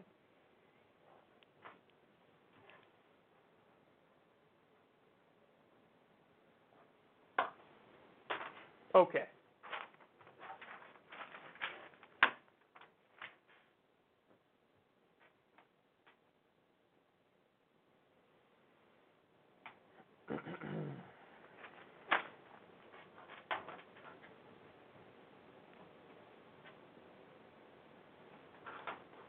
So Alex Young is a longtime listener to Secular Talk. He's always been a loyal viewer and friend, and he contacted me last week and shared something that just totally broke me, because it really exposes just how screwed up our healthcare system is. And I'm sure everybody knows somebody who went through something similar to this, because it affects everybody. Our broken healthcare system affects everybody in this country. Everybody knows my story and my dad's story about how, my dad, he didn't have insurance, and he was feeling back pain, extreme back pain, and he kept going to a chiropractor who kept telling him, come back here, we'll fix it. Turns out that the night he was rushed to the emergency room is the night he learned, dude, that was cancer that had metastasized to your back. It metastasized from your lungs to your back, and he had stage 4 cancer, lung cancer, and that's what the back pain was. And he went to somebody who's a chiropractor who, as everybody's heard me talk about before, they are what they are. I would say they're like glorified massage therapists, and if you go to them knowing that, totally fine. But if you go to the ones who go to the extreme end of the spectrum and they believe in the vertebral subluxation theory, which is that, if I just crack your back and align your spine right, then all your diseases will be taken care of, they're snake oil salesmen, and they're bullshitters. But my dad, not having insurance, going to a chiropractor thinking he was going to a real doctor, if we had a system where everybody was covered, he could have just went to the doctor right away and not gone to a goofy-ass chiropractor. And when he went to the doctor, maybe it would have been stage 2 cancer, and maybe he would have survived. I don't know. But this is the thing about our healthcare system. It's totally broken. Now, you know, you could say, oh, hey, my dad also wasn't the smartest dude in the world to do what he did. Fair enough. But it is also the case that he is considered in that, 30 to 45,000 Americans that die every year because they don't have access to basic health care. That's my dad. So, but there's a lot of stories like this. It's not just me. Everybody's been touched by it in one way or another. And this is one of those stories right here. So I want to tell you about that. So Alex has a friend by the name of Megan Nicole. And look at what's happening to her. She explains here. She says, I've been experiencing the worst chronic pain for the past 2 years now. I had an incident where I fell and hit my face pretty hard. I have literally been in pain every single day since the injury happened. No exaggeration. The pain is constantly in my jaw and travels to my sinuses, head, neck, shoulders, upper back, and even eyes. The pain affects every aspect of my sleeping and waking life. I've seen every kind of doctor I can think to see. Chiropractors, dentists, ear, nose, and throat doctors, neurologists, eye doctors, massage therapists, oral surgeons. I've been diagnosed with chronic TMJ, which only keeps getting worse and worse. It's gotten to the point where it hurts too bad to smile, laugh, or talk. It is also extremely hard to get through shifts at work. I've had 2 surgeries, a ton of dental work done, my teeth shaven down, and prescribed a ridiculous amount of different medications. I found out that I've been living with a deviated septum. My septum has collapsed and is causing almost complete airflow blockage. I also have a golf ball-sized cyst in my right nasal cavity, causing a tremendous amount of discomfort. It is greatly affecting my capability or capacity of having a normal life. I have decided to do the surgery without anesthesia in order to drop the price from $11,000 down to $5,927. I'm hoping that by a few acts of kindness, I can get this surgery done and feel at least somewhat normal again.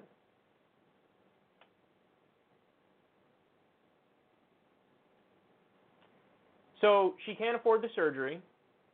She can't even afford the surgery without the anesthesia. Our system's so bad, and she's so screwed that she's like, hey, listen, I'll get it done without the anesthesia. I just have to get it done. So in other words, she's saying, I will sign up to go through an excruciatingly painful surgery because the pain I'm feeling right now is so bad that even with the excruciatingly painful surgery, maybe I'll get some relief after. So I'll do it, and I'll do it without the anesthesia. I'll do anything I can because I have to stop this. This is the system we have. This is how people struggle in the system. In what world does it make sense to spend $7 trillion on an offensive war against a country that didn't attack us? And we don't have money to spare for somebody like this who has a serious health problem? This is why GoFundMe has become like one of the top things GoFundMe is used for. The top thing, I believe, is medical emergencies and medical bills because people can't pay for their medical care. And that's exactly what we're looking at here. I mean, to live with like a chronic problem is bad enough. It's bad. It's terrible. To live with a chronic problem and then not be able to afford a surgery for it, and then not even be able to afford a surgery without anesthesia, this is a failed system. This is a failed system because she didn't do anything wrong. She didn't do anything wrong. The people who are victims of the system didn't do anything wrong at all. Our healthcare system is the problem. The pharmaceutical companies are the problem. The health insurance companies are the problem. Our government is the problem. It's all corrupt, and it's all broken, and it's all terrible. So she is doing a fundraiser. I believe she's trying to hit that. Originally, it was the $5,900 for the surgery without the anesthesia. She wasn't able to get anywhere near that. So she dropped it to $2,200, and then she was going to try to raise the money elsewhere to get the surgery done without the anesthesia. See how crazy this is? So anyway, I'm going to leave the link in the video description box. And if you can, give $2, give $5, give $10, give whatever you can, because not only do I want her to get the surgery, I want her to get the surgery and be able to afford the anesthesia. So even though she's asking for now, it's $2,200. Let's see if we can get her to that $11,000 number, because this is just totally heartbreaking. It's bad enough to deal with a chronic problem. Then to deal with the chronic problem and have no anesthesia and get the surgery without anesthesia, that's really bad too. So at the very least, let's get the anesthesia and the surgery done. And again, this is Megan Nicole. The link is in the video description box. And if you can help out, please help out. You know, it's always a weird situation for me covering these kinds of stories because I'm one person. And I'm a news and politics show. So I have a lot of stuff I have to talk about every time there's a show. And the crazy thing and the sad thing about how broken our healthcare system is it would be possible for me to do every single show where I do nothing but tell you about a disaster for somebody in our healthcare system, where they need money, they need funding, they need to get a surgery covered, they need help, they need to pay for their medication, they can't afford their medication. And of course, we can't fix the whole system on our own. What are we going to do? If we had every progressive show do nothing but all these healthcare horror stories nonstop, even that's not enough to even make a little dent, drop in the bucket. And it's devastating. So what we really need is systemic change. What we really need is to march on Washington, get 1 million people out there and say, Medicare for all or get the fuck out of our way, or we're going to kick you out of office. I mean, that's what's really needed. But if you can find it, if you do have just a couple spare dollars to help her out, that would be wonderful. Again, link in the video description box. And I wish her the best.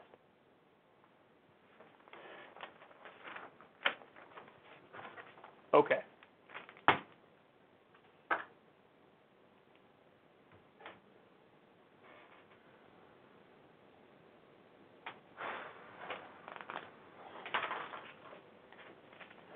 All right, final story of the day. This will be the this is quite a story to end on, and you want to talk about switching gears? Oh boy, did we switch gears here. This is the quickest gear change maybe in history. So I know I talk as my job, but I do not have the words for this next story. So the headline is going to have to do. Pastor claims he was sucking demons out of sexually assaulted men. Multiple victims have come forward to accuse a New Jersey pastor of sexually assaulting them as part of exorcism rituals. 3 men have come forward claiming Reverend Dr. William Weaver performed sex acts on them when they came to him for private counseling at Linden Presbyterian Church, Newsweek reported Thursday. Weaver, 69, would allegedly tell the men that he needed to suck out demons through their semen, citing Native American rituals and a verse from Ephesians telling Christians to put on the full armor of God. According to impact statements, the men submitted to the Presbytery of Elizabeth, which has jurisdiction over the church in Linden. Weaver would order each to strip naked and lie down. Then he would place an angel coin on their foreheads and have them balance stones on their hands and ankles. Weaver would then allegedly perform oral sex on them, Newsweek reported.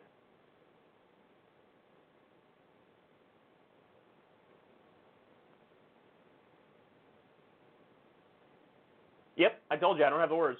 I got nothing to say. I don't know how to respond to this. This is just what? How? I don't understand. Now, they don't really go on to explain much about the victims. I don't know how many there were. I don't know their ages. I don't know their ages at the time.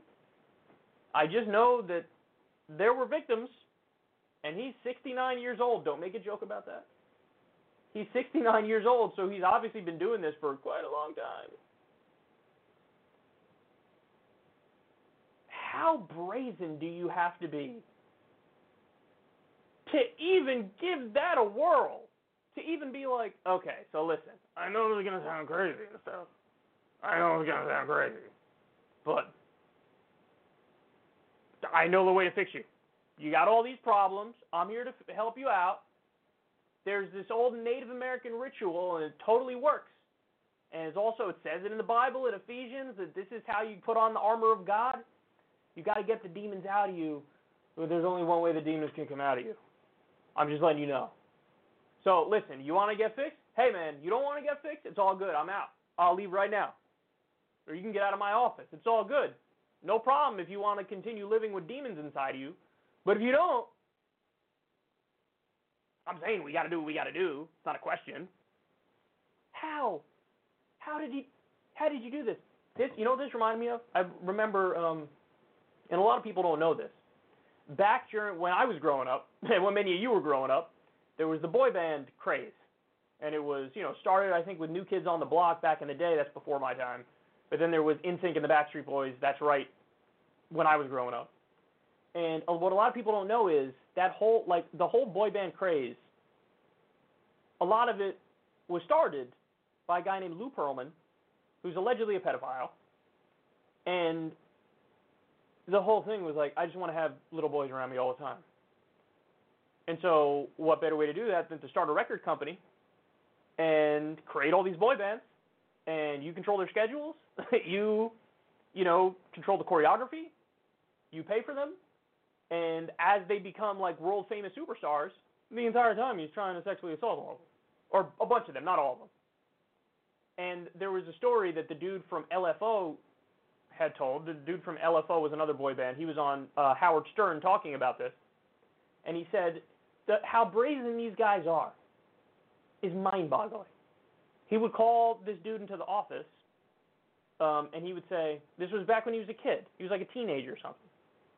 He was like, listen, man, we want to give you the show in Germany, but the guy who controls the venue is saying you're going to have to do something for him in order for him to get the show.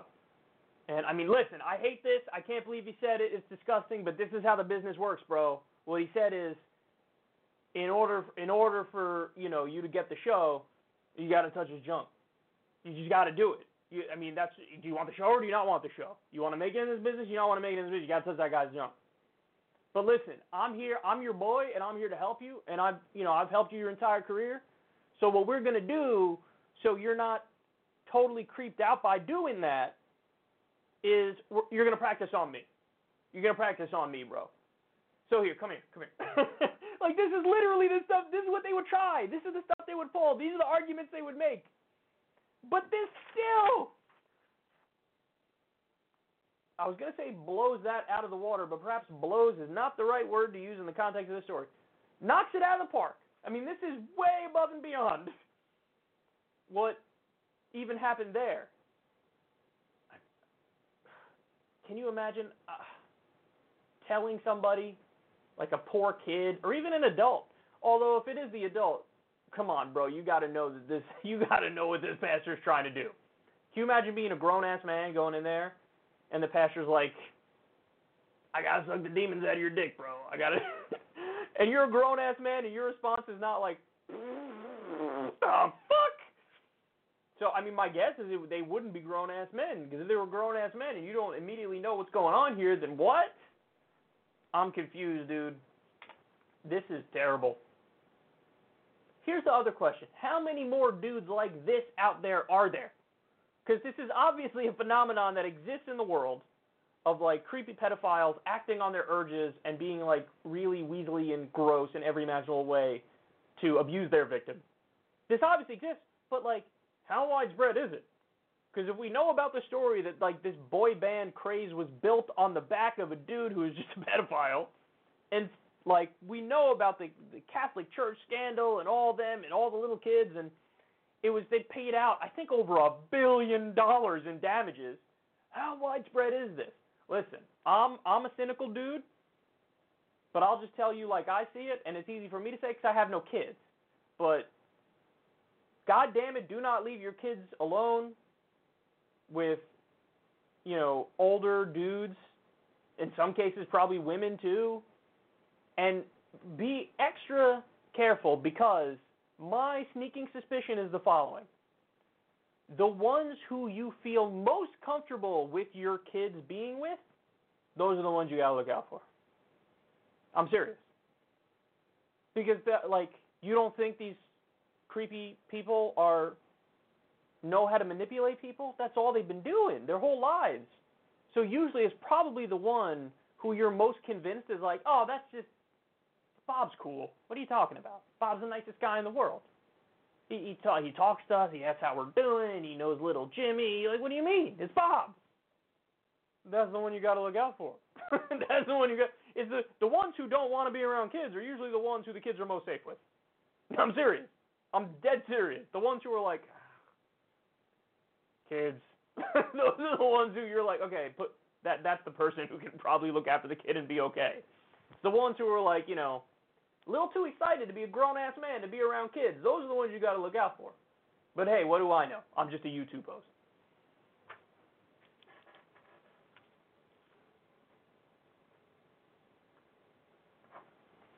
All right, guys. We are done, so bitch. All right, love you guys. I'll talk to you soon. Everybody enjoy the rest of your day. We will see you either on Kyle and Corin or on the show on Thursday. We're out. Peace.